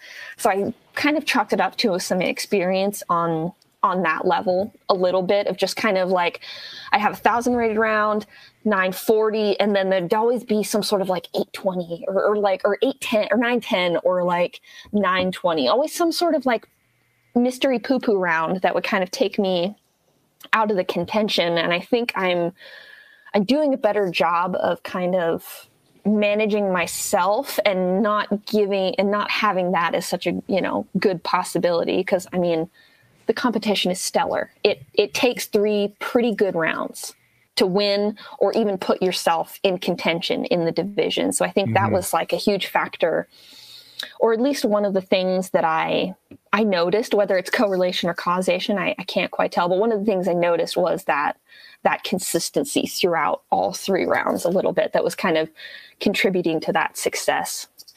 And I think a lot of that has to do with your putting. Like, watching you putt that tournament was incredible. Is that something that you feel has always been a strength in your game? Is your putting? It's honestly kind of been an arc. So like when I first started, very first started playing as like an amateur and a junior, I could always putt really far. So like from a standing position, I could always putt really far, but I would go like 30 feet away to 30 feet away. And I would kind of always, flop around the basket. So putting used to be one of the weaker parts of my game, and driving was the stronger part of like, I can't putt. So I kind of got to get it within like 15 or 20 if I really want the birdie. So it always put a lot of pressure on my driving skills. And I think that's part of what allowed my driving to kind of develop a little bit better. So it was this arc of like, not really being able to putt and then really trying to like put some work into it and like maybe not change my putt, but find my putt that's most mechanically consistent, see what I can, remove and what I can keep, because I'm not going to change my form entirely. So there was like 3 or 4 years where I was just putting work at the basket. I was just, taking videos and I was just putting in repetitions and I was just trying so hard and I guess you probably noticed as well, I've got it's a pretty chronic spin putt, like elbow fulcrum, wrist fulcrum, and even finger fulcrums, and even a little bit of like the shoulder. Like I'm using every single joint in my arm. And it has its Achilles, because everybody's like, oh, I wish I had your killer spin putt. You hit the chain so hard and like you always make such awesome putts. But then like when I miss though, it's like 25 feet out and I really don't like those comebackers. So it was this arc of like, I can putt far and I have a decent putting technique, but I can't make them. So like I'm working and working and working. And I think the last 2 years or so, and it's kind of corny because I think Calvin posted a video somewhere on like Instagram where he like practices the little flick where he'll just stand there and he'll just like toss a putter up and down. And so I kind of incorporated a little bit of that. I almost want to say it's like a push putt, because push putters usually keep it pretty straight. And then I think he calls it putting the pizza in the oven. Yeah, putting the pizza on the oven. So I practiced just that, just kind of like in my house, just like walking around, practicing that, and kind of incorporated that into my kind of multi-fulcrum spin putt.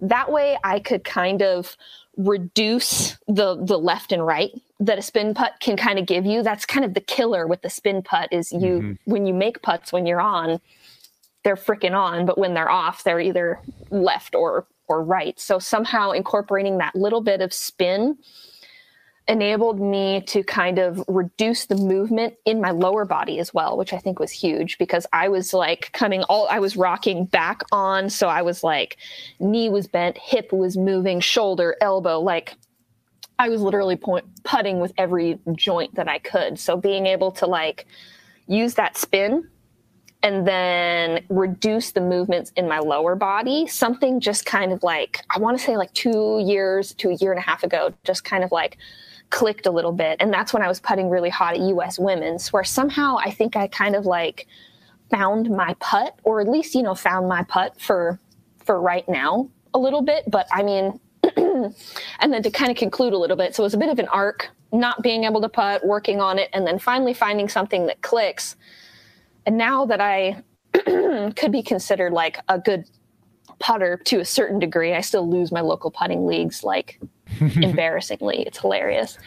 But so now I can putt well, but I don't think I've ever put it together quite as well as I did at US Women's. I don't think I've ever had 3 straight hot putting rounds where circle 2 putts you just don't miss. Like So, I mean, yeah, I think that's definitely something in my wheelhouse, but not something I would bet on doing, Just trying to be more consistent. Yeah, just trying to get more consistent moving forward with it. Yes, the closer I can get to that, but that, I don't know, man. I may look back on that tournament, later on in my life and think, wow, I don't think I ever putted that good again.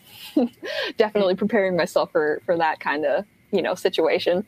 What's interesting? It's honestly funny how many people would see me, because there were a handful of putts that I did miss out there. And it was so funny going back and watching the coverage. You're kind of right. I would miss that putt and everybody was like, oh, is this it? Is this the moment where she just loses it and crumbles? I think it happened I want to say at least twice, where everyone was like, oh no. Is this where it's it's bleeding in, the pressure, the reality of the situation is seeping in? And I don't know, I can and I can't believe that I kind of did that, to a certain degree. Of course I believe in myself, and I mean, I wouldn't be playing women's disc golf if I didn't think, or pro disc golf if I didn't think I was good, but I surprised myself a little bit on that victory. It sounds like, the coolest thing about listening to this whole story, honestly, is how self-aware you are from the beginning of your AM days, and then learning from all of that stuff all the way until now. You're so in tune with what's going on, with what's not going right, but using that as a learning experience. I think that's such a teachable moment for anybody out there trying to get better at disc golf. It sounds like you've been building to this moment for a long time, and you never let the moment be too big. And you're, when you're saying, oh yeah, I won AM Worlds, but it's not as big as this. And then you're saying, but they're all good, and they all got me to this point. I think some people like to push ahead, and think about, okay, I'm going to be this, and then the pressure mounts. And it sounds like you've been able to manage that incredibly well. So hats off to you for being able to do that, because that is something that not a lot of people do.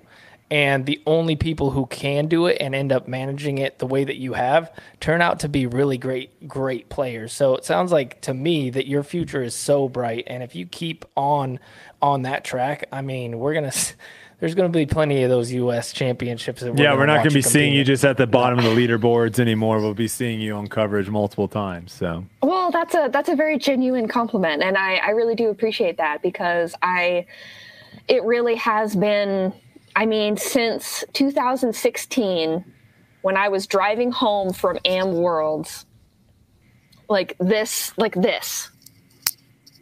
trophy, the win, the interviews, and all of it has kind of what I've been envisioning, and I'm a huge advocate of visualization and stuff like that in any way that you can, and I have been mentally kind of putting myself in that place, and it's hard to say exactly if that kind of mental practice has helped me in that scenario. There are endless studies on the benefits of visualization in regards to athletics and performance and stuff like that. But I mean, honestly, I've had dreams of seeing my name on the big leaderboard at Worlds, and I've had dreams of being in these high level, high pressure situations. And they haven't always been good dreams. Sometimes they've been those weird nightmare dreams where you're holding a disc and then it turns into a box and then it goes backwards. And then I don't know if anybody's had those weird disc golf nightmares where it just I've never had the box dream. I've never had the box. Usually that's real life for me. The disc feels like a box in my hand. No, just kidding. What is this box doing? But yeah, I mean, so not only good or bad, but I feel like I've just been I have wanted to be in this position so bad, but so many circumstances in my personal life just never until this point really allowed me to kind of okay, you cannot think about a career and a job and making money because disc golf now. And people think that that's a small leap, and it kind of is, but it's no, it's a big small leap over an acid vat of piranhas. Like it's a little hop, but if you make like the tiniest little slip, like you're back to square one again. You know, you're taking a really huge bet on yourself and thinking like, I think I'm ready to go pro, you know? Like, I think I'm ready to put myself out there and do it. So it's just been like, it's honestly like the weeks after that win have kind of been like weirdly surreal, because like everywhere I look is obvious evidence that I did that. But there's still a part of me that's like, did I really just do that though? But did I though? Did I, like, that seems kind of improbable. I mean, it's kind of own Scoggins. Did you really? But yeah, it's been like super surreal, and I really do appreciate the compliment. I think that I think the visualization is really huge. I've been into do you guys know about like free solo rock climbing? Yeah. Mm-hmm. That stuff's nuts. Like, yeah, I don't do that. I would. I'm too old discs now. on the ground. Thank you. But the part of it that I find really, really incredible is their mental process and their focus and their diligence. And like, even though like they're free soloing and they're only climbing this particular route once, in their mind, they're probably climbed it 1,000 times. They know every rook, they know every nook and cranny and bend, and they know every position that they need to be in. And they have like put themselves in the gym and put themselves on a rock wall and simulated these little runs and stuff like that. And so like, I've really, really been into the like mental dedication and visualization that these rock climbers put into their work. And I think it's truly inspiring. Like what they're doing, like I would never put myself on their wall, but I think to just like to spend a day in a rock climber's head, like would be insane. It would be so absolutely crazy. Well, some of those people, when they do it, they've completely decided that they're cool with dying, right? Like they have come to terms with what they're about to do could end in the result of them dying if they make the wrong mistake. And some of them do die. Well, a lot of them do. Yeah. The end of almost every famous free solo climber.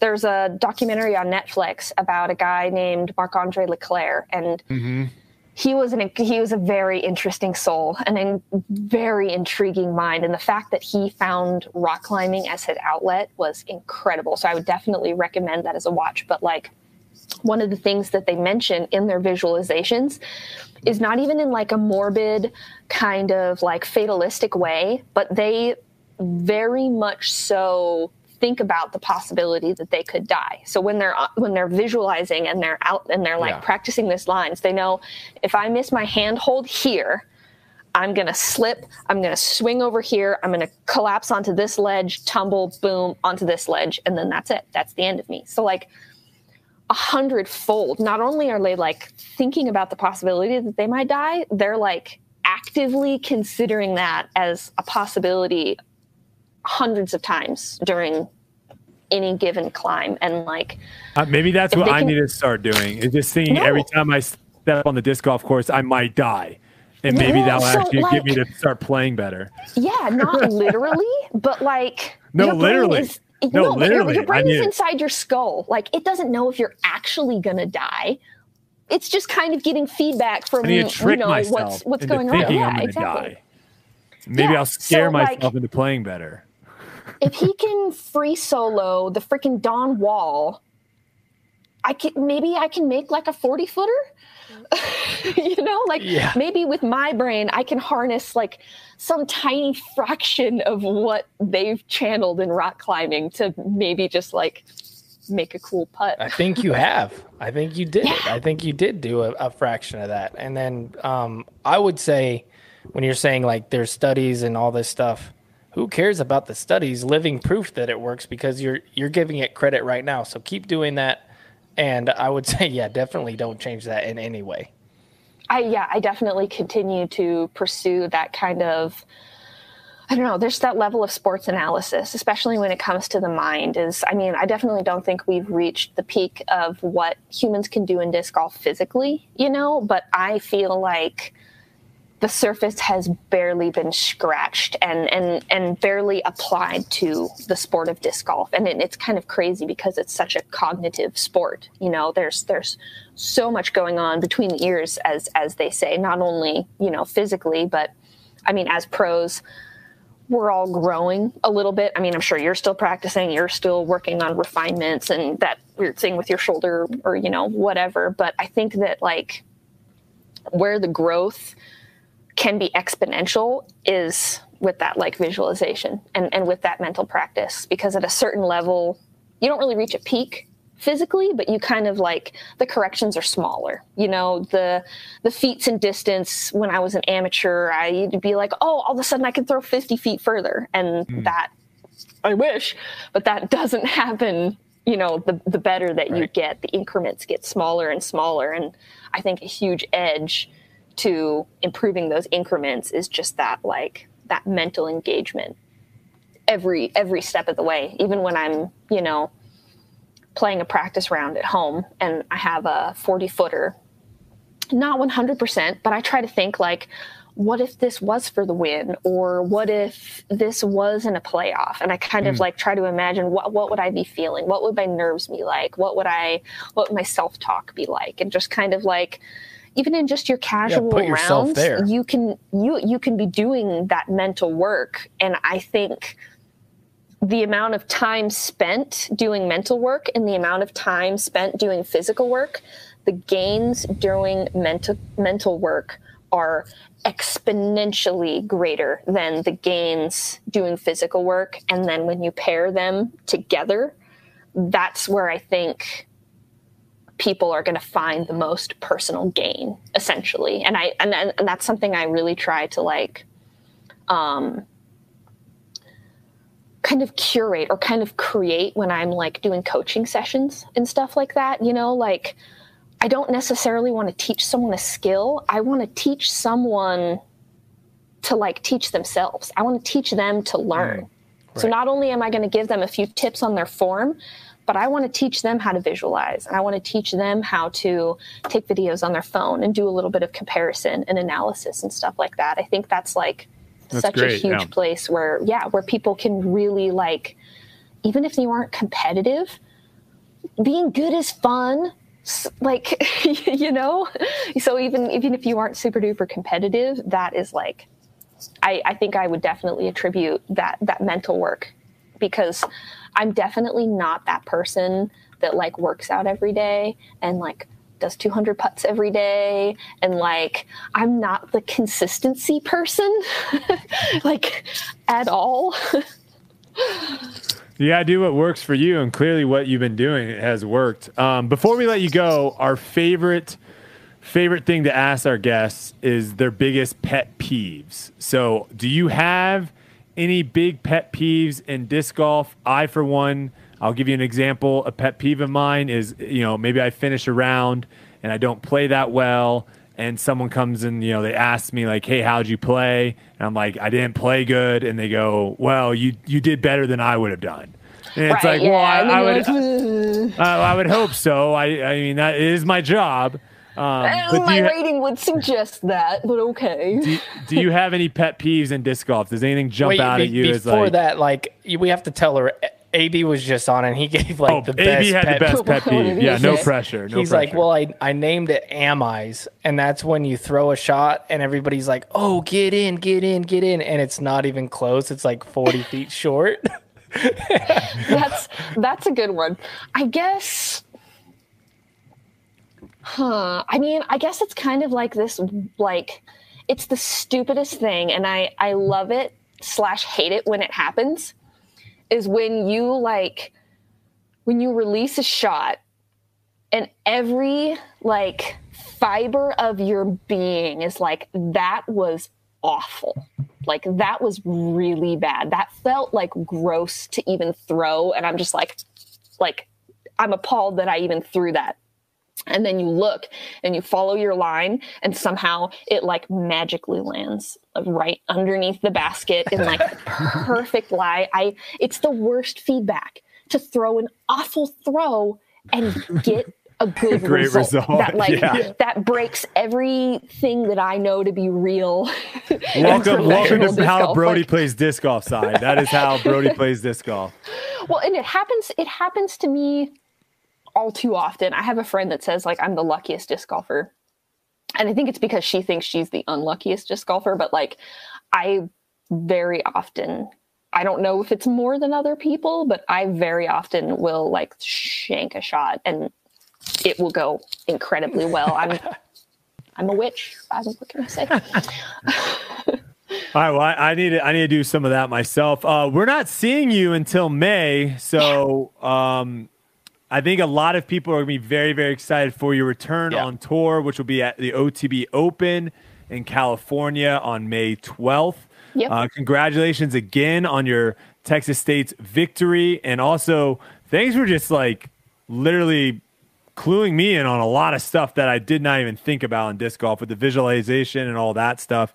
I think that's all really good stuff and I think I'm even going to probably go back and listen to some of the stuff you said, just to try to absorb as much as possible. But I mean, shameless kind of plug, no affiliation whatsoever, but the Huberman Lab podcast. I don't know if you've heard of it. No. Incredibly interesting, incredibly informative, like 110% would recommend the Huberman Lab podcast. Super informative. I'm always looking for more podcasts to listen to. That's yeah, it's a really good one. All right, well, that's fantastic. Yuli, do you have anything left? No, my question I've been asking everybody is it who on tour do you look at, FPO or MPO, and you look at their game and you're like, that's nice. Like, I like the way that person plays disc golf. That's nice. Yeah, like, you know what I mean? I just like to get the players in here to give a little who am I looking at? Compliment to the field. I don't know. For some reason, like, whenever I look at cat merch, like, I don't know, man. Like, I'll like on Smug Mug or whatever, I'll just be like looking for my pictures. And whenever I see cat merch, man, like, she's just looking so graceful and like looking so into her game. And like, yeah, I don't know. I feel like I look at her and she's just vibing and like throwing excellent shots and like puring 400-foot drives. And I'm like, wow, you just cruising, aren't you? That's nice. You're just cruising. I like that. We need a "that's nice" emoji. Gosh, I gotta get all these emojis now with all this stuff. Yeah, something with like an eyebrow raised, like, ooh, that's nice. We got "that's nice" and we got "am I's." Love it. Very, very am good. I's. I'm gonna steal that one for sure, because like that is, he described that, like, yeah, that happens. Perfect. That happens so much. All right, Sai. Well, we'll let you go. Thanks so much for joining us, and we'll look forward to maybe having you back on the podcast at another time later this season. We really appreciate you taking the time out of your day. Start visualizing it now, because we are. You're coming back on. I'm going to visualize so many freaking good questions to ask you. Just wait. And bad questions. You have to visualize the fact that you may miss a handhold and I'm going to be asking die. a question, and all of a sudden I'm going to be like, why do I have a box in my hand? Why is there a box in my hand? Yeah, exactly. Try to ask the question. I don't need a box. All right, Sai, we'll let you go. Thanks so much. Have a wonderful night. Thank you so much. All right, Sai there, Ananda. Literally one of my favorite names in disc golf right now. Absolutely love it. And wow, what an interview there, Yuli. What do you think about that? First time on tour life. I think she crushed it. Absolutely. I mean, one of our better interviews so far, without a doubt. I mean, she took us through the beginning of her, the interview all the way, or the beginning of her career all the way through till now. Didn't miss a beat, and really let us in deep on how it exactly happened. I thought that was so interesting. I was just kind of sitting back and taking it all in. That's what I was doing. I was just sitting back, cheesing, just taking it all in. Also, right, moving forward, my camera turns off every 30 minutes. It's on a timer. It turns off. I have to turn it back on. That's why I've been going in and out. So when that happens, just give me a second. I'm just going to throw it out there. Sounds like the worst camera you can have for a podcast that we're on. Just going to throw that out there. I don't know how it happened. Just throw it out there. Today I took 2 hours to set it up, and I even had my buddy who does all kinds of podcasts and everything. He's like, dude, I don't know how to fix this. Like, I don't know what to do. And so I'll figure it out. We'll get there eventually. All right, let's bring in the man. He's been waiting in the wings, and honestly, it's kind of almost similar to I feel how his career has been, and he's just been waiting to come out on tour and just show everyone how freaking good he is. I will say, I was the first person. I feel like I was the first person when we talked about how the depth of the tour. I was like, "You watch out, folks. There are very freaking good players that aren't on tour right now." And just wait until they start touring. You're going to start seeing the depth of the field. James Proctor, ladies and gentlemen, you were my number one example of that player. I saw your game a few years ago in Las Vegas, and I was like, this guy can compete on tour right now. He just isn't on tour. So first question is, what's changed? Why are we seeing you now more at more events? Well, one was kind of the money that's in disc golf now and the fans and the ability to make a living. And I was at a point in my career where I established myself as a special ed teacher. And I really love my job. That's honestly what took me so long, is I didn't want to leave my job.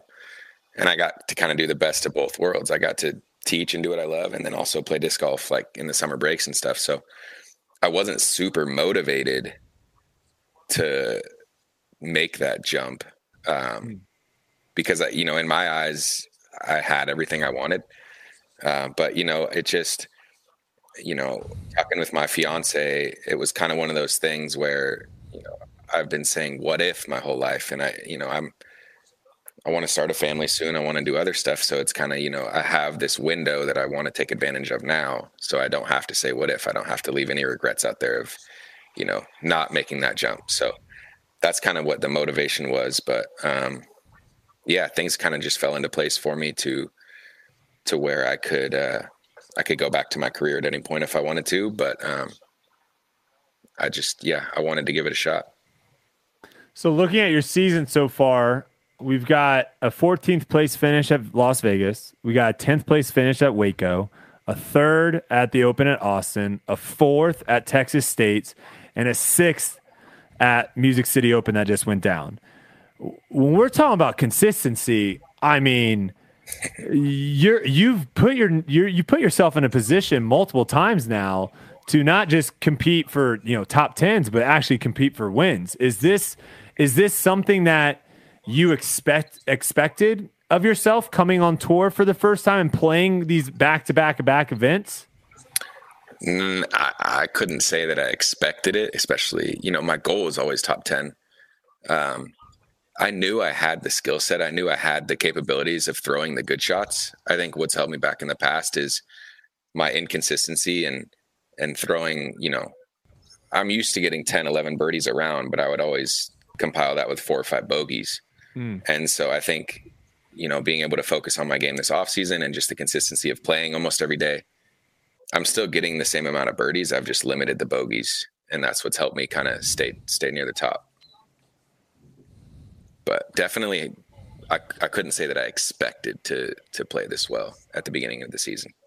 Because I think a lot of times when you see people come on tour for the first time, you see them kind of have, maybe a breakout tournament here and there, but they don't have that consistency tournament in and tournament out. And, you're kind of proving right now to be one of the top 10 players in the world. If we're looking just at, this season, it's hard to argue that you're not in that list. And coming just straight from, not touring full time to now being on tour, I think that's caught a lot of people's attention of, holy cow, who the heck is this James Proctor guy?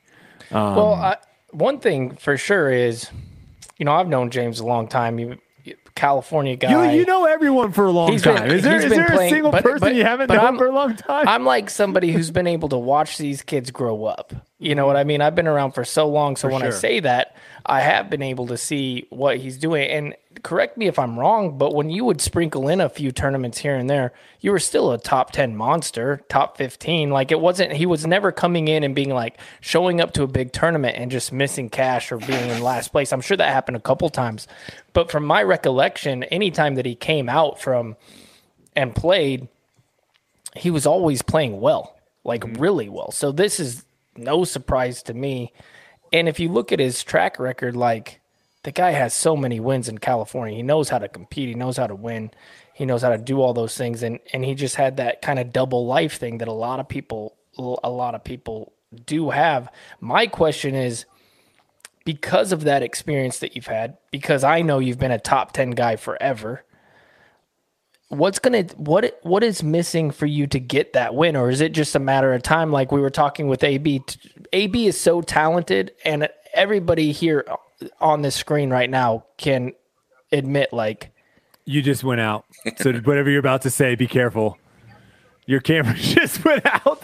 Can you hear me though? We can, but that's perfect timing, because if you're about to give everyone a compliment on who's on the screen, you're not on the screen anymore. Well, I was. Okay. But when we talk about him, we all know, like, it is just a matter of time before AB wins a tournament. Mm-hmm. So what about James Proctor? You know, I think I've been asking myself that same question. You know, a couple years ago, 3 or 4 strokes was the difference between 30th and 20th. And it's not that big of a deal. But now, in Austin and last weekend, I think I lost by 3 strokes, both tournaments. And so I'm kicking myself, like, what can I do? And you go back and look at all the mistakes you made and all the easy fixes. But I've been asking myself that same question. And it's funny, I've been thinking about, like, texting Macbeth or having a conversation with Paul, like, what am I missing, or what can I try, or what, I don't know if it's a mental thing, if it's a skill set, like gaps in my game, but I'm searching for whatever that thing is that's preventing me, or that I haven't found yet, that will bring me to that next level. And it might just be opportunity. Sorry to interrupt you, but we were just talking to AB, and I think it's obvious what he's missing. It's making putts down the stretch under pressure. I mean, it's an obvious thing that once he fixes that, the guy's going to win tournaments. Yeah. We can see that on camera. But when I watch you putt and I watch you play, I'm not seeing that. You know what I mean? I'm not seeing an obvious answer of, like, okay, like, his putt's not going to hold up under pressure. Like, your putt is so good. It looks to me like something that, like, if you give James Proctor a 30-footer for the win, like, good luck to the rest of the field. You know what I mean? If I'm playing against AB and he has that putt right now, I'm thinking, okay, I might be able to go to another hole. Yeah. And so that's interesting that you're like, I'm trying to find that same thing. To me, just like AB, it's a matter of time, but I love your game and I love where it's headed. I appreciate that. I think, looking at the last couple of tournaments, I've had, like, a really slow 9-hole stretch. And, I've had 2 great rounds and then 1 mediocre round where, I had great things, but I was slow. And so I don't think, I don't think it's a lack of focus. I don't know how to explain it, but I think you're right. I think the more opportunities, like, before, I would play 3 or 4 big events a year, and I would put too much pressure on myself to capitalize in those events, because I knew I wasn't going to have many opportunities. Mm-hmm. And, now it's a long season, and I've been in this position a couple times already. I'm a lot more comfortable in that position. I know it's not going to be my last opportunity. So I think that's kind of helped me too. Just as far as my mindset and not making too big, making the moment too big, because, I've had a couple top 10s in the past years, but in the back of my mind, I'm thinking, you better do this now, because you're not going to get another chance this year. And so I think that's kind of eased my mindset too, as far as just knowing that it's going to be a long season, and knowing, I'm doing a lot of things well that are putting me in these positions. So you just keep putting yourself in that position. Yeah. Just keep putting yourself in that position, and eventually something will come of it. Mm-hmm. And another thing that struck me was in Vegas, like, you had a round where it looked like you kind of blew up, like a lot of bogeys, but in that round, you also had a ton of birdies. Mm-hmm. And normally when you see somebody get on coverage, you can see the moment be bit too big and that person just blows up. But when you see somebody have that going bogey, birdie, that's not necessarily somebody blowing up to me. You know what I mean? Because they're sprinkling in really good shots with really good putts. Yeah. Yeah. That round, I never felt comfortable on that course. I've only practiced it once. Last year I played Vegas with no practice rounds, and I got there this year and played it once, and I wasn't 100% confident in the shots that you need to throw on that course, and I think it showed. Yeah, it's one thing I've been trying to focus on is my practice rounds, kind of taking better notes on the course and how I want to approach it and how I can kind of suit my strengths and my abilities to each hole. And, not really worried about, guys like AB, their ceiling is so high. AB's got the highest ceiling in the game, in my opinion, just because he can throw so far and forehand, backhand. And, you get kind of lost watching guys on your card throw like that. And I got to remember, just stick to my game plan, stick to what I can do. And so I think, dissecting each course, because a lot of these courses I'm playing for the first time. I hadn't played in Texas at all. I didn't play Music City last year. So, I'm trying to learn the course. I'm trying to learn how I can score on it. And, hopefully, start picking up on little things where I can limit those mistakes that are keeping me from that win. So something that is, I would say, uncommon is this open bag situation with people. Like it's something that, I think Drew Gibson was the first one that was a big name to kind of announce that he was going to an open bag. And now we've seen you and Eric Oakley both go to an open bag this season. Has that helped your game? Do you feel like that is giving you an advantage? I mean, as far as an advantage, I don't know how you could measure that. I don't think it's a disadvantage. It's been a lot of fun. I can tell you that, this off season, I got to try all these new discs, and I got to try discs that I, had been out forever, but I was never able to throw. And, so it was very fun, and it's bringing, some more joy into it, just something new and exciting. But I don't know, necessarily if it's an advantage over other players. Cause all the companies have complete lineups, make good discs. So, you just got to learn how your discs are flying. And then it just comes down to how many times can you execute that shot. So, it's been a lot of fun. There's still new discs that I'm testing out and learning and, replacing in my bag. It's not totally set yet, but I don't know if you could quantify it as an advantage. Are you able to tell us how long of a contract you have? They're all 1 years. Okay. So I think after the season, I think you're going to have a few emails to be reading about. Have you kind of processed that a little bit of where you would like to go after the end of the season? If a manufacturer is out there and is willing to shell out a lot of guaranteed money your way, is that something that would interest you? Yeah. This is my full-time job now. So, if I was offered a lot of guaranteed money, it would make sense for me to take it, but it's not something I've thought about so far this season. This season is still so young. It is young, for sure. Mm-hmm. Yeah. So, I'm kind of just trying to take it one event at a time right now. And it's been a lot of fun working with these companies. They're smaller companies. Clash just started a year ago. So, they're building and growing, and they're super excited to have, bigger names like myself and Eric and Thomas Gilbert's with ThoughtSpace, and, the list goes on. So it's been nice kind of, I just feel like I'm being taken care of very well. And, if I'm able to stay with these companies next year, I definitely will, for sure. Nice. Yeah. I guess another question I have is, you also have I feel like your game travels, I talked a little bit about this earlier with some of the other guests, but your game, I think, travels well, whether you're in the woods or you're out in the open, if it's a long course or if it's a short course. Is there any courses on tour that you feel like that you kind of have circled now that you might have a full schedule? Is there any tournaments coming up that you circled as this is the one that I really feel like I have a good shot of winning? I need to really, make a good opportunity out of this? It's kind of funny. Last year was probably my worst year in the last 5 years. I don't really have a reason why, but I struggled with longer courses with lots of OB.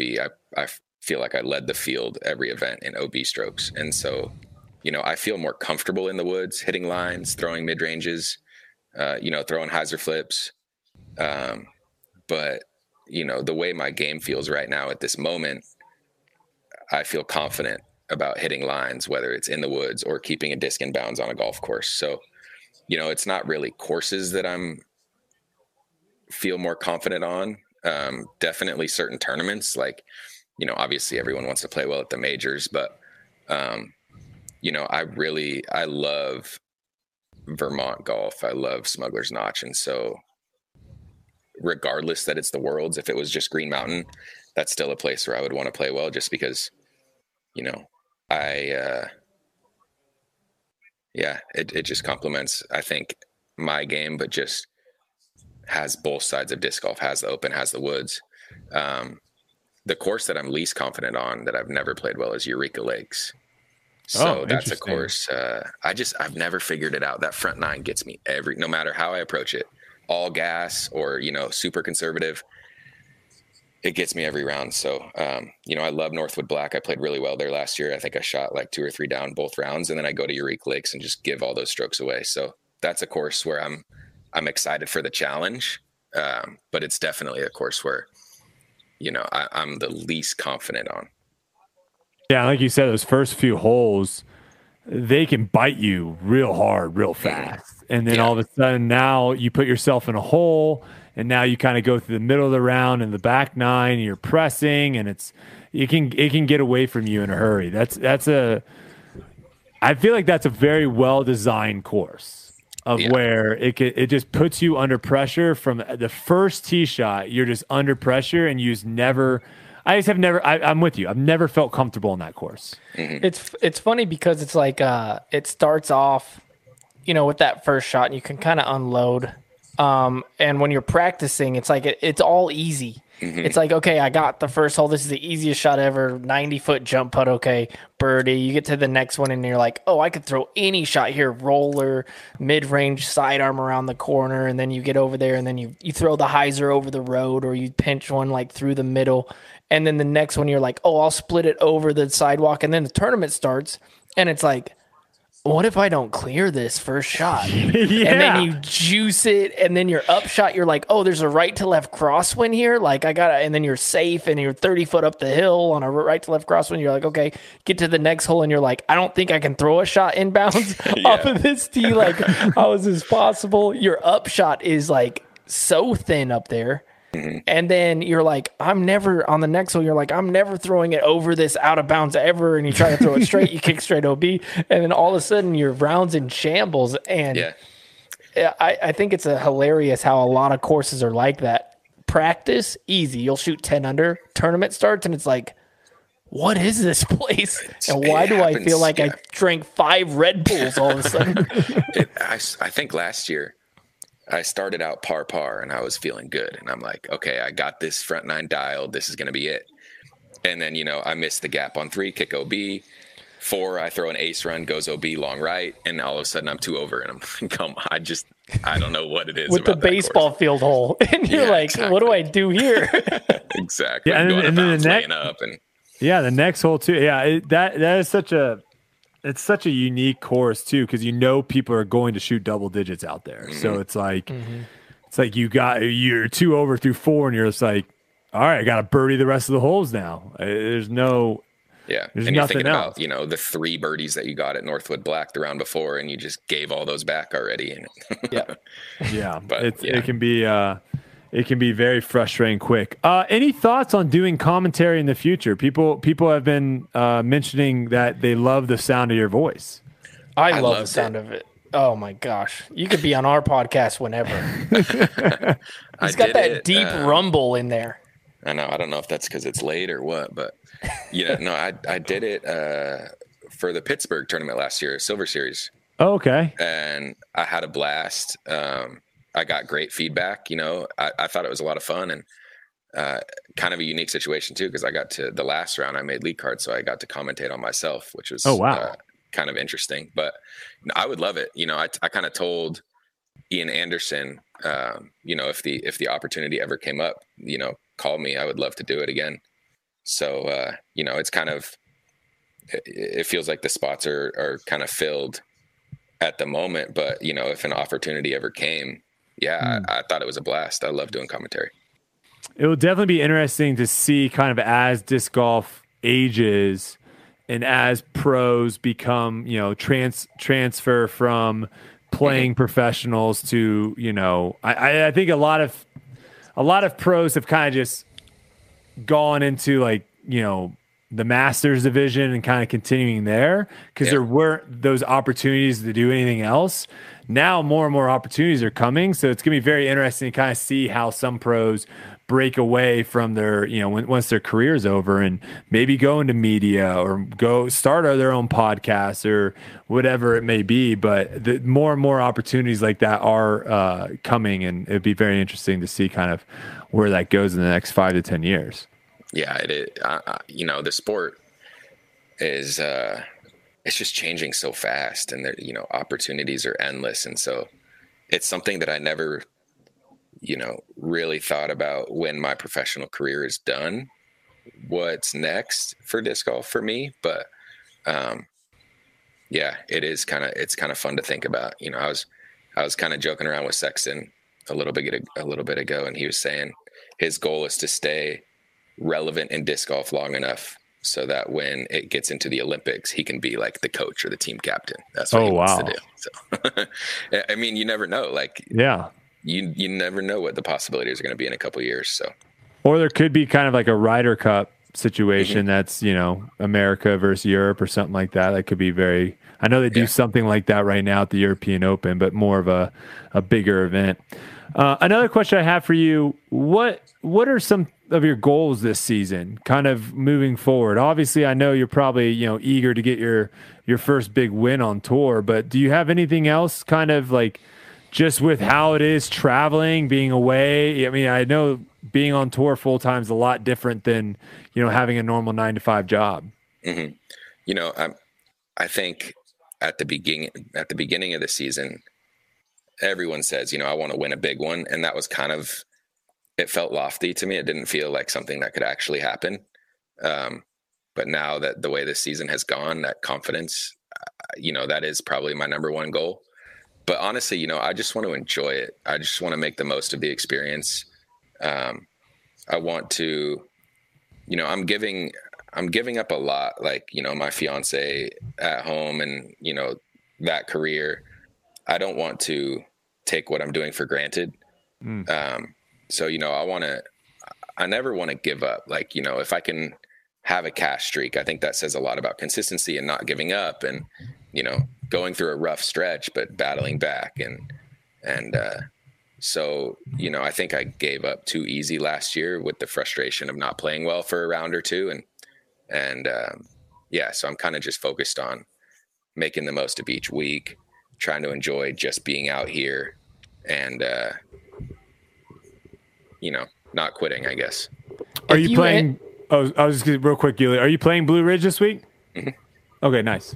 Yeah. If you end up having just, let's say you just top 10 out and maybe sprinkle in a win in there, and you do that consistently, is there going back to that other life, or will this just have to be it? You know what I mean? Imagine like you have like the success you're having right now. Let's just say that just continues. He's gonna be asking for that bag. He's like, give me that bag. And you're a top 10 monster, and then you get the big contract. I mean, that home life, they're gonna pay you a lot to not have that. You know, I've committed to this season and next season. And then going to reevaluate at the end of next season. And so, if I do, play very well this season and play well next season, even if I don't play that well next season, but, that's kind of where, when I made the decision to come full time, I wanted to give myself 2 years, and then reevaluate from there. So, I'm not going to really even think about that this year, and then probably not even until the second half of next year. But, if I do play well and, I'm having fun and it's working out with, my personal life, my disc golf life, and financially it's a responsible decision, then yeah, I'm going to keep going for sure. I wish more people did that, because I think what you just said, I hopefully people didn't overlook it, because I think so many people change is so scary, and I'm sure you probably went through that same thing with you and your fiance of like a massive change in my life. It's a very scary thing to do, and I think a lot of times people get comfortable with where they are, and even though they have these ideas and dreams and all this, it is scary to take that leap. And Sai even kind of mentioned this a little bit when we talked to her. But I think the way you're going about it is the smartest way. You set a time frame and you say, I'm going to give my best effort. I'm going to do everything I can for this amount of time. And then I'm going to reevaluate at the end, because there is also something to be said about if you keep just slamming your head against the wall and nothing's changing, you might need to look at a different profession or go a different path. Yeah. But I think what you're doing is great. And obviously you've seen success right away. And I don't think that success is going to go anywhere. And I think, I even think 2 years from now, the opportunities that you're going to have in disc golf are probably going to outreach what you even, thought or could imagine. Right. I think you're going to have some really awesome opportunities to be around this game for a very, very long time. So, do I get first pick this week in our picks? I think so. Okay, I'm taking James. But what I was saying is, I think it's called adulting, and it's being mature about it. You know what I mean? And that's what, obviously, you were talking about. Like, no, I want a family, I want a home life, I want those things. That's being an adult. And when you have that stuff, it allows you to slow down and be like, no, I'm not gonna think ahead. Like, I feel like a lot of people are immature in the way that they come into the game, and they just think that it's going to be rainbows and butterflies and I'm going to be the best. And then all of a sudden, 2 years later, you don't see those guys anymore. I've seen, it's lucky because there are people, Brody was making fun of me because he's like, everybody, dude. Well, I've seen a lot of people like James and AB grow up in the game, but I've also seen a lot of people and they're gone. And that happens a lot. And so I respect that maturity, man. Thank you. I appreciate that. All right, James, before we let you go, I got to ask you, you might have heard it a little bit with our previous guest, but pet peeves. It's everyone's favorite segment that we have. We want to know what pet peeves you have on the disc golf course, when you're walking off the disc golf course and you're headed to your car and you just had a bad round and you've got that person following you for an autograph and you're just like, I'm in the parking lot at my car. What is it that really gets you going? Oh, that's interesting. Tell him AB's. AB has I gotta tell you AB. Sorry, AB. He came up with the phrase "am eyes." It's when an amateur throws a shot. No, when you throw a shot, you throw a shot, and the am's going, get in the basket, get in, go in, and then it lands like 20 feet short, like never had a shot. Yeah. He calls that am eyes. I think that's man. I love they do it with putts all the time too, like running a 60-footer, and they think they make it, and then it's 8 feet short. The whole way you knew it wasn't going in. Yeah, that is a good one. I could see that happening a lot to AB too, because he throws so hard. Everyone's so stoked watching his disc fly. They just think it's going to go in every time. But it comes 100 feet short on a 700-foot par 4. Mm-hmm. That's pretty funny. I don't. Mine is the classic. I think what bugs me. Oh yeah. It bugs me when people like complain a lot or look for sympathy when something bad or unlucky happens to them. It just bugs me. I don't know why. I try to. Not a lot of stuff bugs me. Like, you have to work hard to piss me off. I'm happy like 98% of the time. But luck comes and goes, and it evens. I like to think it evens out throughout the round. Maybe I just say that so I don't get too stressed about it. Mm-hmm. But you're gonna hit trees. You're gonna get a bad kick. You're gonna get a good kick. But certain people just focus so much on the bad kick and want they like turn around and look at you for a reaction. And they just want sympathy from you. And then, you know, the next hole they'll get a great kick and they're still like talking about the bad kick they got 2 holes ago and stuff like that. I don't know. Like when I played disc golf, especially, you know, a couple years ago, it was like a vacation for me. Like, you know, I used to think like, you know, I could be at work right now. I'm on the course, you know, I better have a good time. I better not come out here and be grumpy and have a miserable time. You know, it's just not worth it for me. And so I've kind of kept that mindset. And, you know, if there's guys on the card that are just having a miserable time and bringing everyone else down, that kind of pisses me off a little bit. Like if you're having a bad round and you're grumpy, that's fine. You can do that. Take your time, take your space, but don't, you know, look at me for a reaction because I have no sympathy for you. I think that's where caddies come into play, because if you have a caddy, now you have that kind of barrier of where if I'm upset or I want to let off some steam, I can do it to my caddy. Where I think in the past, players have just been very comfortable with being like, man, why is that tree in the middle of the fairway? Come on, man. What do you think? And you're just like, bro, I'm trying to get ready for my shot. I don't really want to have this conversation right now. So I feel you for sure. There's definitely some players that are way more comfortable, I guess you can say, with like striking up a conversation with you about their game or how lucky they are. And sometimes you're just like, I don't care. I don't care. It's kind of true, you know? Yeah. I just don't care. I don't care. Yeah. Like I said, I feel like I'm super easygoing. Not a lot of stuff pisses me off, but just don't bring down my mood. Like I'm out there to have fun, you know? I don't need you bringing down the mood.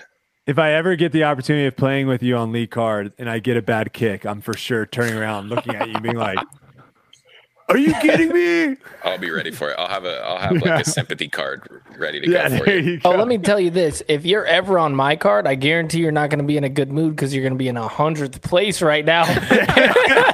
Let's see you have a good time back down there with the scrubs, my man. Oh man! Hey, maybe we'll play first round together, Paul. All right, bet. Well, you're going to get chipper Paul in that case. All right, Yuli, you got the final question. Yeah. I like to ask everybody just to keep it, you know, positive. Who on tour do you look at and you look at their game and you're just like, man, that's nice. Like that guy has a nice game, you know, like a MPO game crush, we'll call it. Yeah. I mean, you know, I like to take certain parts of people's game, you know, I like Dickerson's game a lot because he's kind of one of those guys I feel like that has his game plan, knows what he's throwing, like doesn't do a lot of crazy, you know, I don't even know what to call it, but he just, you know, everything. I feel like he simplifies everything and just executes. And I think that's kind of not necessarily but like what I want to model my game after, like simplify and execute and, you know, highest percentage shot. Nothing crazy flashy. But, you know, as far as watching someone play, you know, I think AB is pretty far up there. I think Simon, you know, I love watching Simon play because he's so smooth. And I just like, you know, he's kind of one of those guys. It seems like he's out there to have a good time. And that's kind of, that's the mindset I want to take when I go into a round. It's always interesting playing with those guys where, you know, because I'm not very good at, I don't care to know what you're shooting or whatever. So at the end of the round, when you're doing scores and everything, like Dickerson's one of those guys of where it's like, all right, Dickerson, I got you at 12 under. And I'm like, you shot 12 under?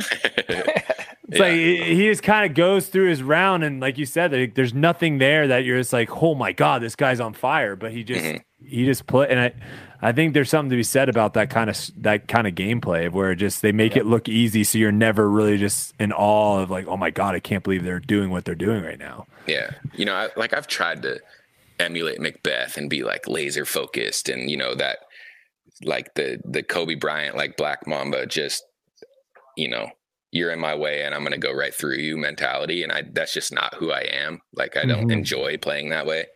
And I don't think I play as well when I try to play that way. So, but you know, obviously whatever you can take from someone like Paul, who's been amazing for so many years, I learn what you can from him. But I think for me, the mindset and the enjoyment of the game holds a higher standard or holds like more success for me than, being laser focused all the time. For sure.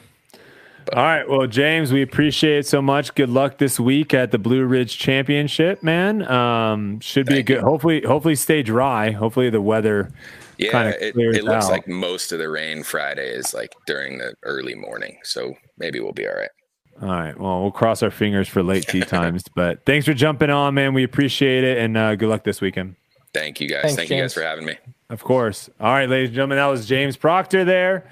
Some people are saying that Dr. Proctor as a potential nickname.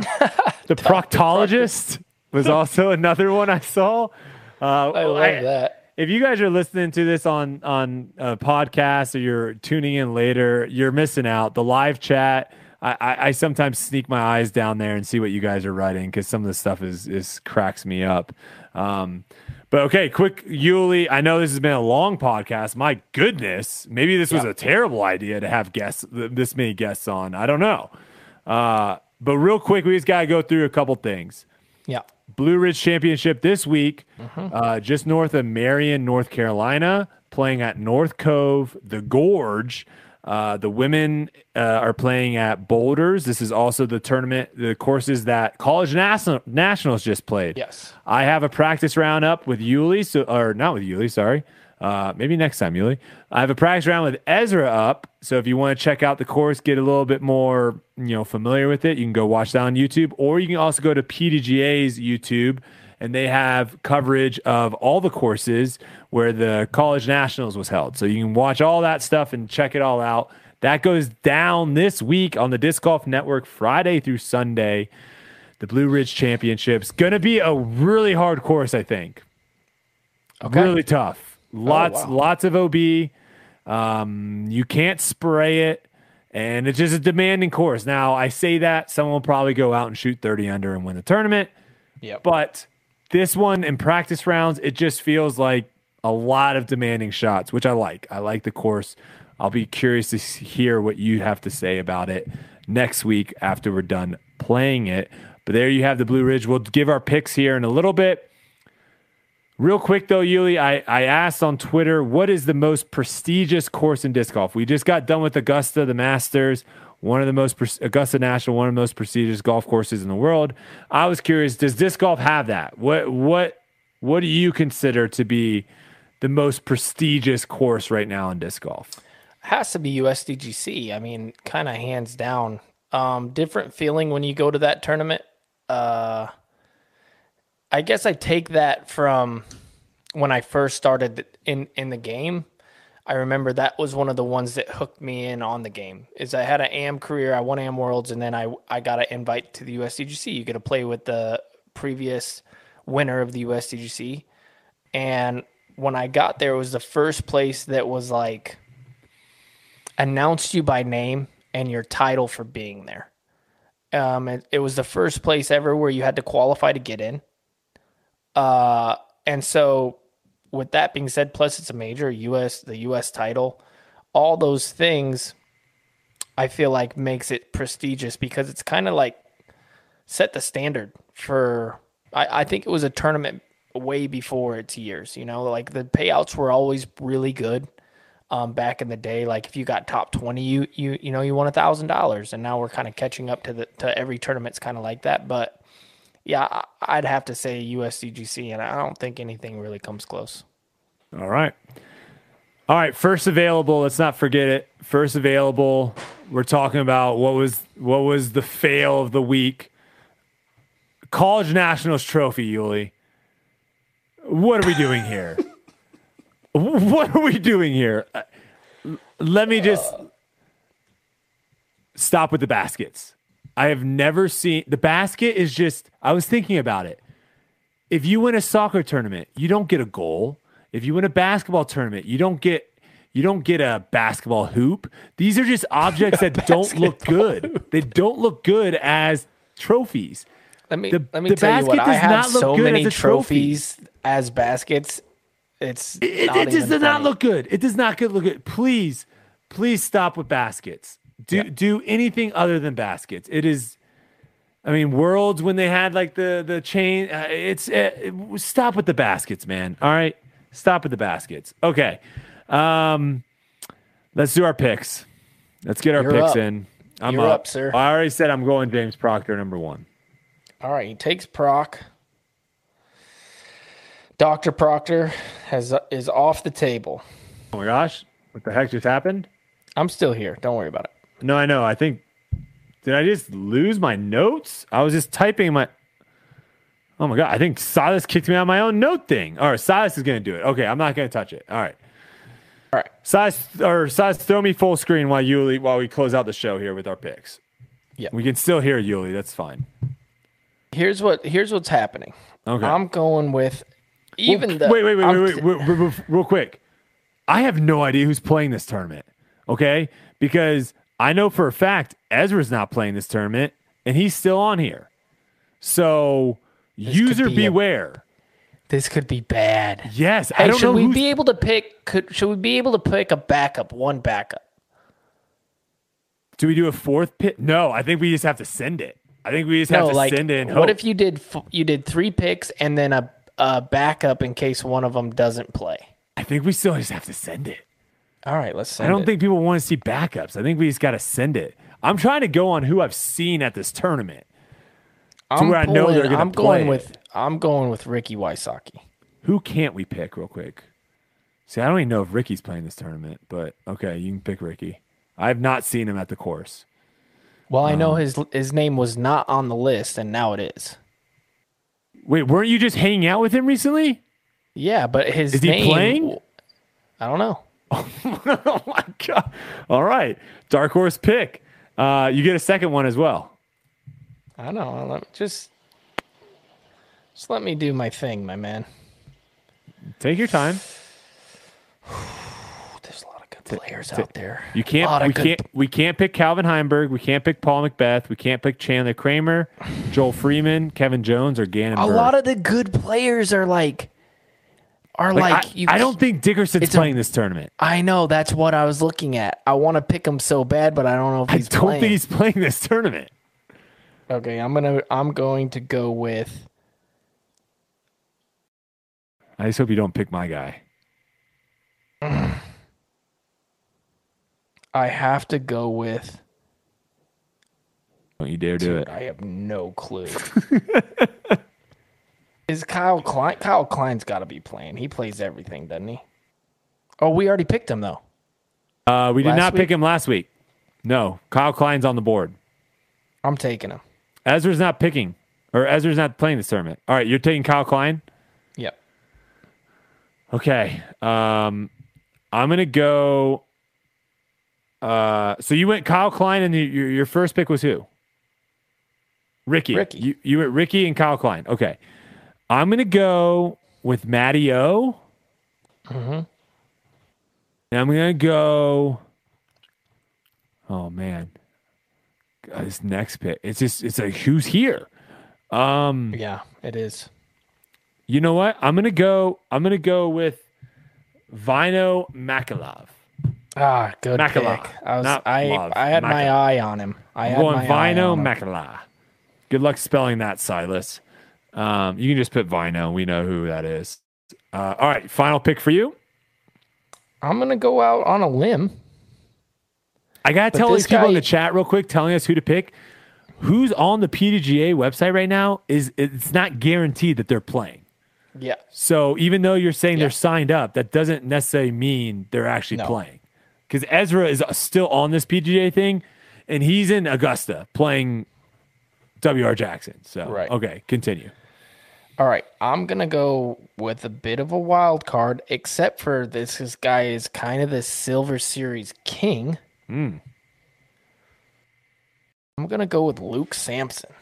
Ooh, I don't mind that at all. At some point, I think we're going to try to jinx each other by picking each other. Because then it's like, you're like in a top 10 situation. You're like, but wait, Yuli's going to get points because he picked me as a top 10. You got to make the I'm going to decisions. switch I have to do it every time. Yuli See, I did this on purpose. The Yuli switch. The Yuli switch. I completely forgot about the Yuli switch. Yep. Sorry, Luke. You're not. Oh, you're switching with the person you just picked? Oh my gosh.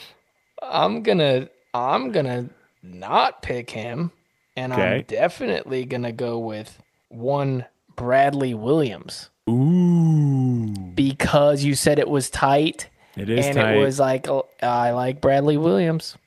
You got to throw it in bounds here. You got to throw it in bounds. All right, there you got it. You got Kyle Klein, Ricky Wysocki, Bradley Williams. You have James Proctor, Matty O, and Vino Makala. For myself, I am currently in the lead by 3. But man, it is tight moving forward. And I like this new setup where we can't pick the same players moving forward. I think that makes us have to think a little bit harder moving forward. But hey, that is the podcast. My goodness, we did it. Longest podcast, I think, as of right now. Big shout outs to our sponsor of the podcast, Double G Jerky.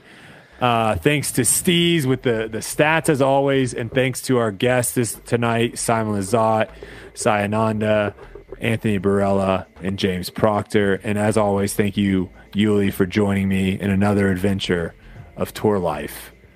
My gosh, do you have anything to say to finish it out? We're rivaling Smashbox for the longest podcast in the history of podcasts. Yeah, we're not long podcast people. We got to figure this out moving forward with the guest situation. We gave the people what they wanted. People are going to really love this episode. I mean, we got a lot out of those players. Like you said, there are some parts where I think I'm going to go back and listen to myself because, I mean, pretty captivating guests. So thank you, Brody. If you agree with Yuli and you're like, you know what, I did really like this podcast a lot, make sure you drop a like on the video, subscribe on the YouTube channel, become a channel member, aka part of the TLC Tour Life crew right here on YouTube, and leave us a review on the Apple Podcasts and Spotify. We appreciate all that stuff. We thank you all. And Yuli, I'll see you probably tomorrow. Everyone else, I'll see you next Wednesday for Tour Life. Later.